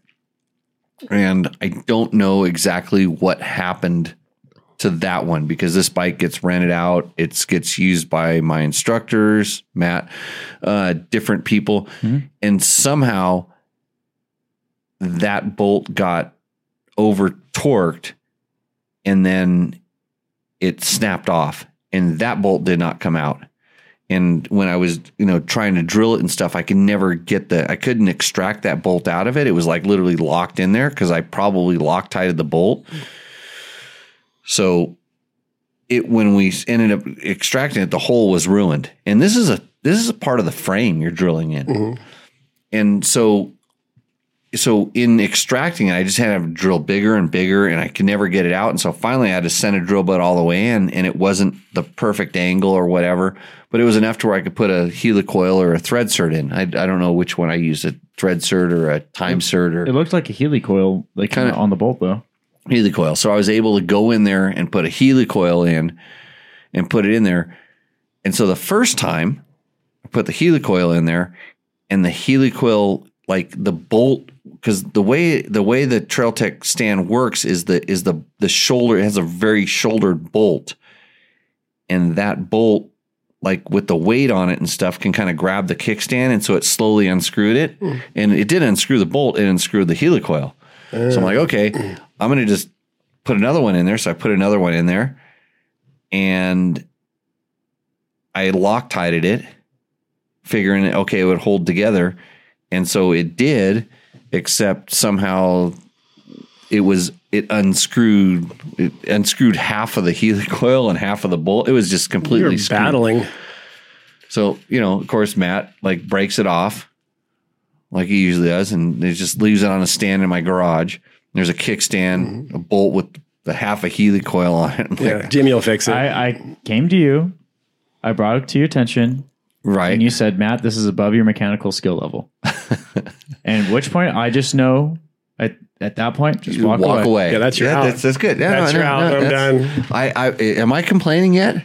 No. I haven't started complaining. I'm just telling a story. But I did not break it. I literally went to put the kickstand down. He's over there curling up in a ball because he knows it's like I'm like winding up a spring. Yeah. He's over there. He knows it's coming, but it's not. It's like he did exactly what he was supposed to do. He's like he knew it was outside of his range, and I'm just thinking, what the hell? How the hell am I going to fix this? Because when that half the helicoil's still in there and it broke off and all.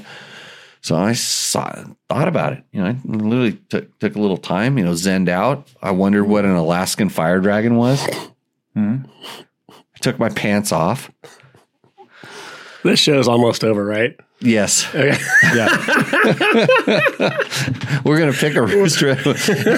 So, but I actually went through the steps and I found another bolt, a shoulder bolt with bigger threads in it. I drilled into the frame. Retapped it. It's super sano. Nice. Yeah, and I took pictures of it while I was doing it so I could post it on dirtbiketest.com. I hope your pants were on for it. Those pictures. Well, I'm always behind the camera, Matt.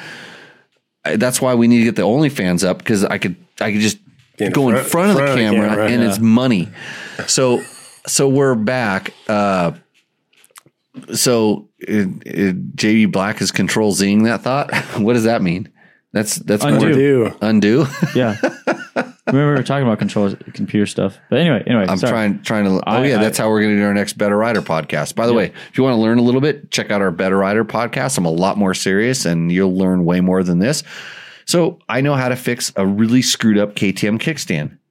I know how to do it from 2000 to 2019 and farther. So just in case you know, and one of these days I'll put it up there. So if your kickstand's broken, so back to the bike. Back to the bike. Pat's bike, Roos. Oh yeah, for Roos sure. For me too. Yep. He's tat ready. You know what the hardest thing about this is that I made my decision right away which one I thought was going to win, and every single bike that's come up has questioned my decision. Makes sense? It's tough. Mm-hmm. Yep. Okay. So I'm going to go last. Mike, what's your pick? I'm most intrigued by the snow bike. Just it's the oddball there. I've never ridden a snow bike. I think that's cool as hell and it looks super fun. So gas snow bike. I'm partial to Emmett's Von Flues just because I like YZ 125s. But also Asher's a close second because it's a DRZ 400 and he's out there riding it in the desert. Right. And I feel bad. I'm gonna kind of go from last to first.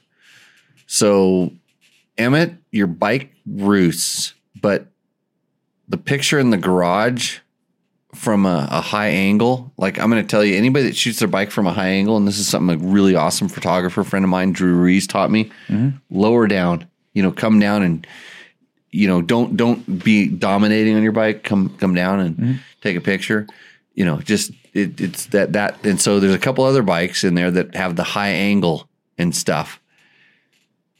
So Dean, like your bike, we need to go roost some Teneres together. We're going to do that. Pat's bike is awesome, except the ghost in the background, the ghost figure in the background. that made me want to go pee. that was a little problem. Asher, you're so close. If you would have been in any other Rooster Endo segment, it probably would have won. But I'm going with Jason's snow bike as well. Hey. And not in the first thing I did. The first thing that came out, I was like, that doesn't have enough power. But it had enough power in A, his presentation, B, his picture. You know, like I talking about the lower angle or something just appealed to me. He showed where I like that virgin snow. Like you could do one of those turns in that snow bike where you lay it in, your shoulder drags on the ground, and not just me, you and you and you. Everybody could do that because that's the way snow bikes are. They're pretty amazing in those kind of conditions. So I'm super stoked on that one. I think that wins, and it's Matt. It's 2-1. You lose. Yeah, sorry, buddy. That's fair. That's fair. So Jason, thanks. Jason's was good, but it's actually kind of like my last one. Yeah, because we're dirt bike test. Because you grew live up in Las Vegas. You grew up in the snow. There's snow underneath that dirt. I know it. Mm-hmm. There's not a road underneath it. It doesn't have a supermoto. Do you mean there's dirt underneath that snow? That's what he meant. Yeah. There's dirt underneath that snow. Is that what I said? You said snow underneath that dirt. Oh yeah, it's getting late. Hold on. It's definitely it's time to stop. That's why we're gonna have a little bit of a huzzah. You want to kick the? I'm good. I did that last night. That's good. I'm gonna do a little bit for a hangover. Oh, you know what? Since you're saying no, you know what? I'm gonna make everybody mad. This is what we do on the show. Specialty. It's like it was always one up it. Oh wait. Oh yeah, this doesn't come out very often, but the fact that you're not drinking means it's time for bring out good stuff. No, it's not that good. It's not that good for anybody. It is from Costco. Yeah. So I'm gonna have Clase Azul Ultra Anejo, which is everybody should have this every once in a while. Is what I always say. So Matt, do you want to thank our sponsors? Yeah, I do want to give a big thank you to Yamaha, Takamoto, Scott Sports, Climb, which I actually got to wear the Revolt pullover jacket recently, DDC, Trail Tech, Fast Company, Seat Concepts, Bulletproof Designs, and Double Take Mirrors. Don't forget to click on the Amazon and Rocky Mountain links on dirtbiketest.com. Click through the Support DBT link on our homepage, and you'll find those links there. And don't forget to check out jimmylewisoffroad.com. You can check out our beginner series, online beginner series at jimmylewisoffroad.com/learn to ride. Hey, I think we should send Asher a t-shirt, DBT t-shirt. Asher, in the chat right now, put what size t-shirt you are, and I'll see if I can hook you up. Because the bot, Matt activated the bot, and I feel bad that he did that. I didn't activate the bot; it's just there automatically. And I'm gonna try to take care of that for you because I do think your bike did necessarily it roosted pretty hard for me. So and I'm stoked that you were in the show and the chat and all that stuff like that. So send it to Matt at jimmylewisoffroad.com. Yeah, that and your where we should send it. Yeah, send an address and your shirt size. I was actually putting the shirt size there because we don't have a whole lot of them. Mm-hmm. We're kind of running low. You said you wanted to talk to me about t-shirts earlier. I do want to ask you about t-shirts, like off air. Off air. Okay. You need a t-shirt, Matt? Running out of clothes? No. Does your girlfriend want a t-shirt? No, but I don't have a girlfriend. Okay. There you go. Sure. Size large. Boyfriend? I don't have a boyfriend. Okay. That's the way it goes. He's size large. We'll hook you up. I'll find something over there in the things. But yeah, thanks, Matt, for helping out with the show tonight. Yep. Mark Daniels. Hey, his shirt, Asher's shirt doesn't require a Ricky Braybeck signature, which, believe it or not, are hard to get. Even though we just noticed tonight up on the wall that I was wondering, there's a Ricky poster over. It's a nice poster that he gave me that was sitting over in the corner. And I said, why is this here? And I couldn't figure it out. Mm-hmm. And then somebody pointed out to me, there's a new one that says, you have been roosted, Ricky Braybeck. So he replaced his poster last time I was here, even though he didn't sign your t-shirt that I thought he signed, that I thought we sent out, but it just didn't go anyplace. So there's a lot of stuff going on here. Very busy. Thank you everybody for joining in, listening to the show, joining in the chat. We are stoked that you're here. We're glad you're participating. If you're listening to this thing offline on one of our, what do they call them?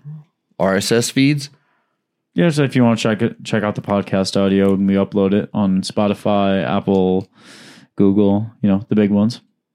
Hey, Mark, are you bummed that I just had Class A Azul Ultra and Ajo? So, Asher, I'm going to put it in the chat right now. Yeah. It should be matt@jimmy-lewis-off-road.com. So, but anyways, thanks for joining in. Tell a friend.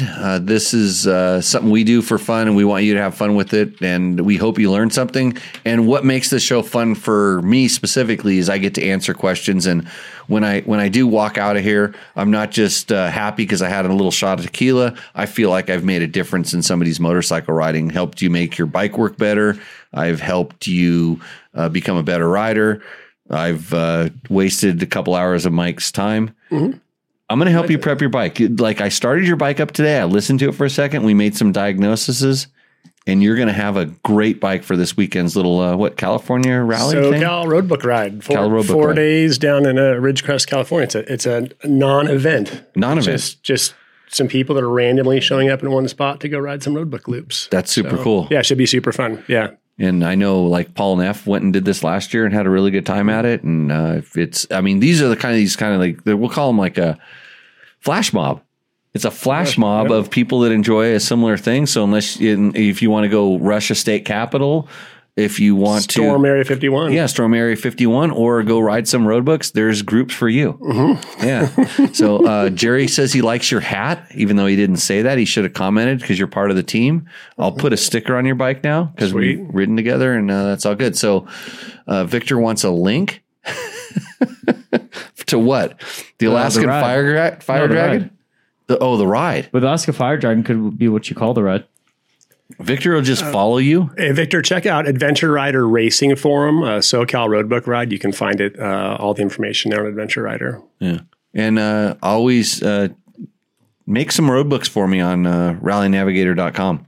The new Rally Navigator 2 desktop software is pretty awesome. Pretty sweet. Big release coming next couple days. Road rallies getting dialed in. Road rallies. I'm all about those. Not. Yeah, me neither. Okay. Hey, Matt, thanks for showing up. Yeah, of course. Thanks for bringing your dog in. Yep. And then the dog got dropped off, and then I'm going to go pick her up again. Sounds good. And we will see you hopefully next week. Bill, it's always interesting. So we'll see you out on the trail. Thanks for having me. Cheers. Ow!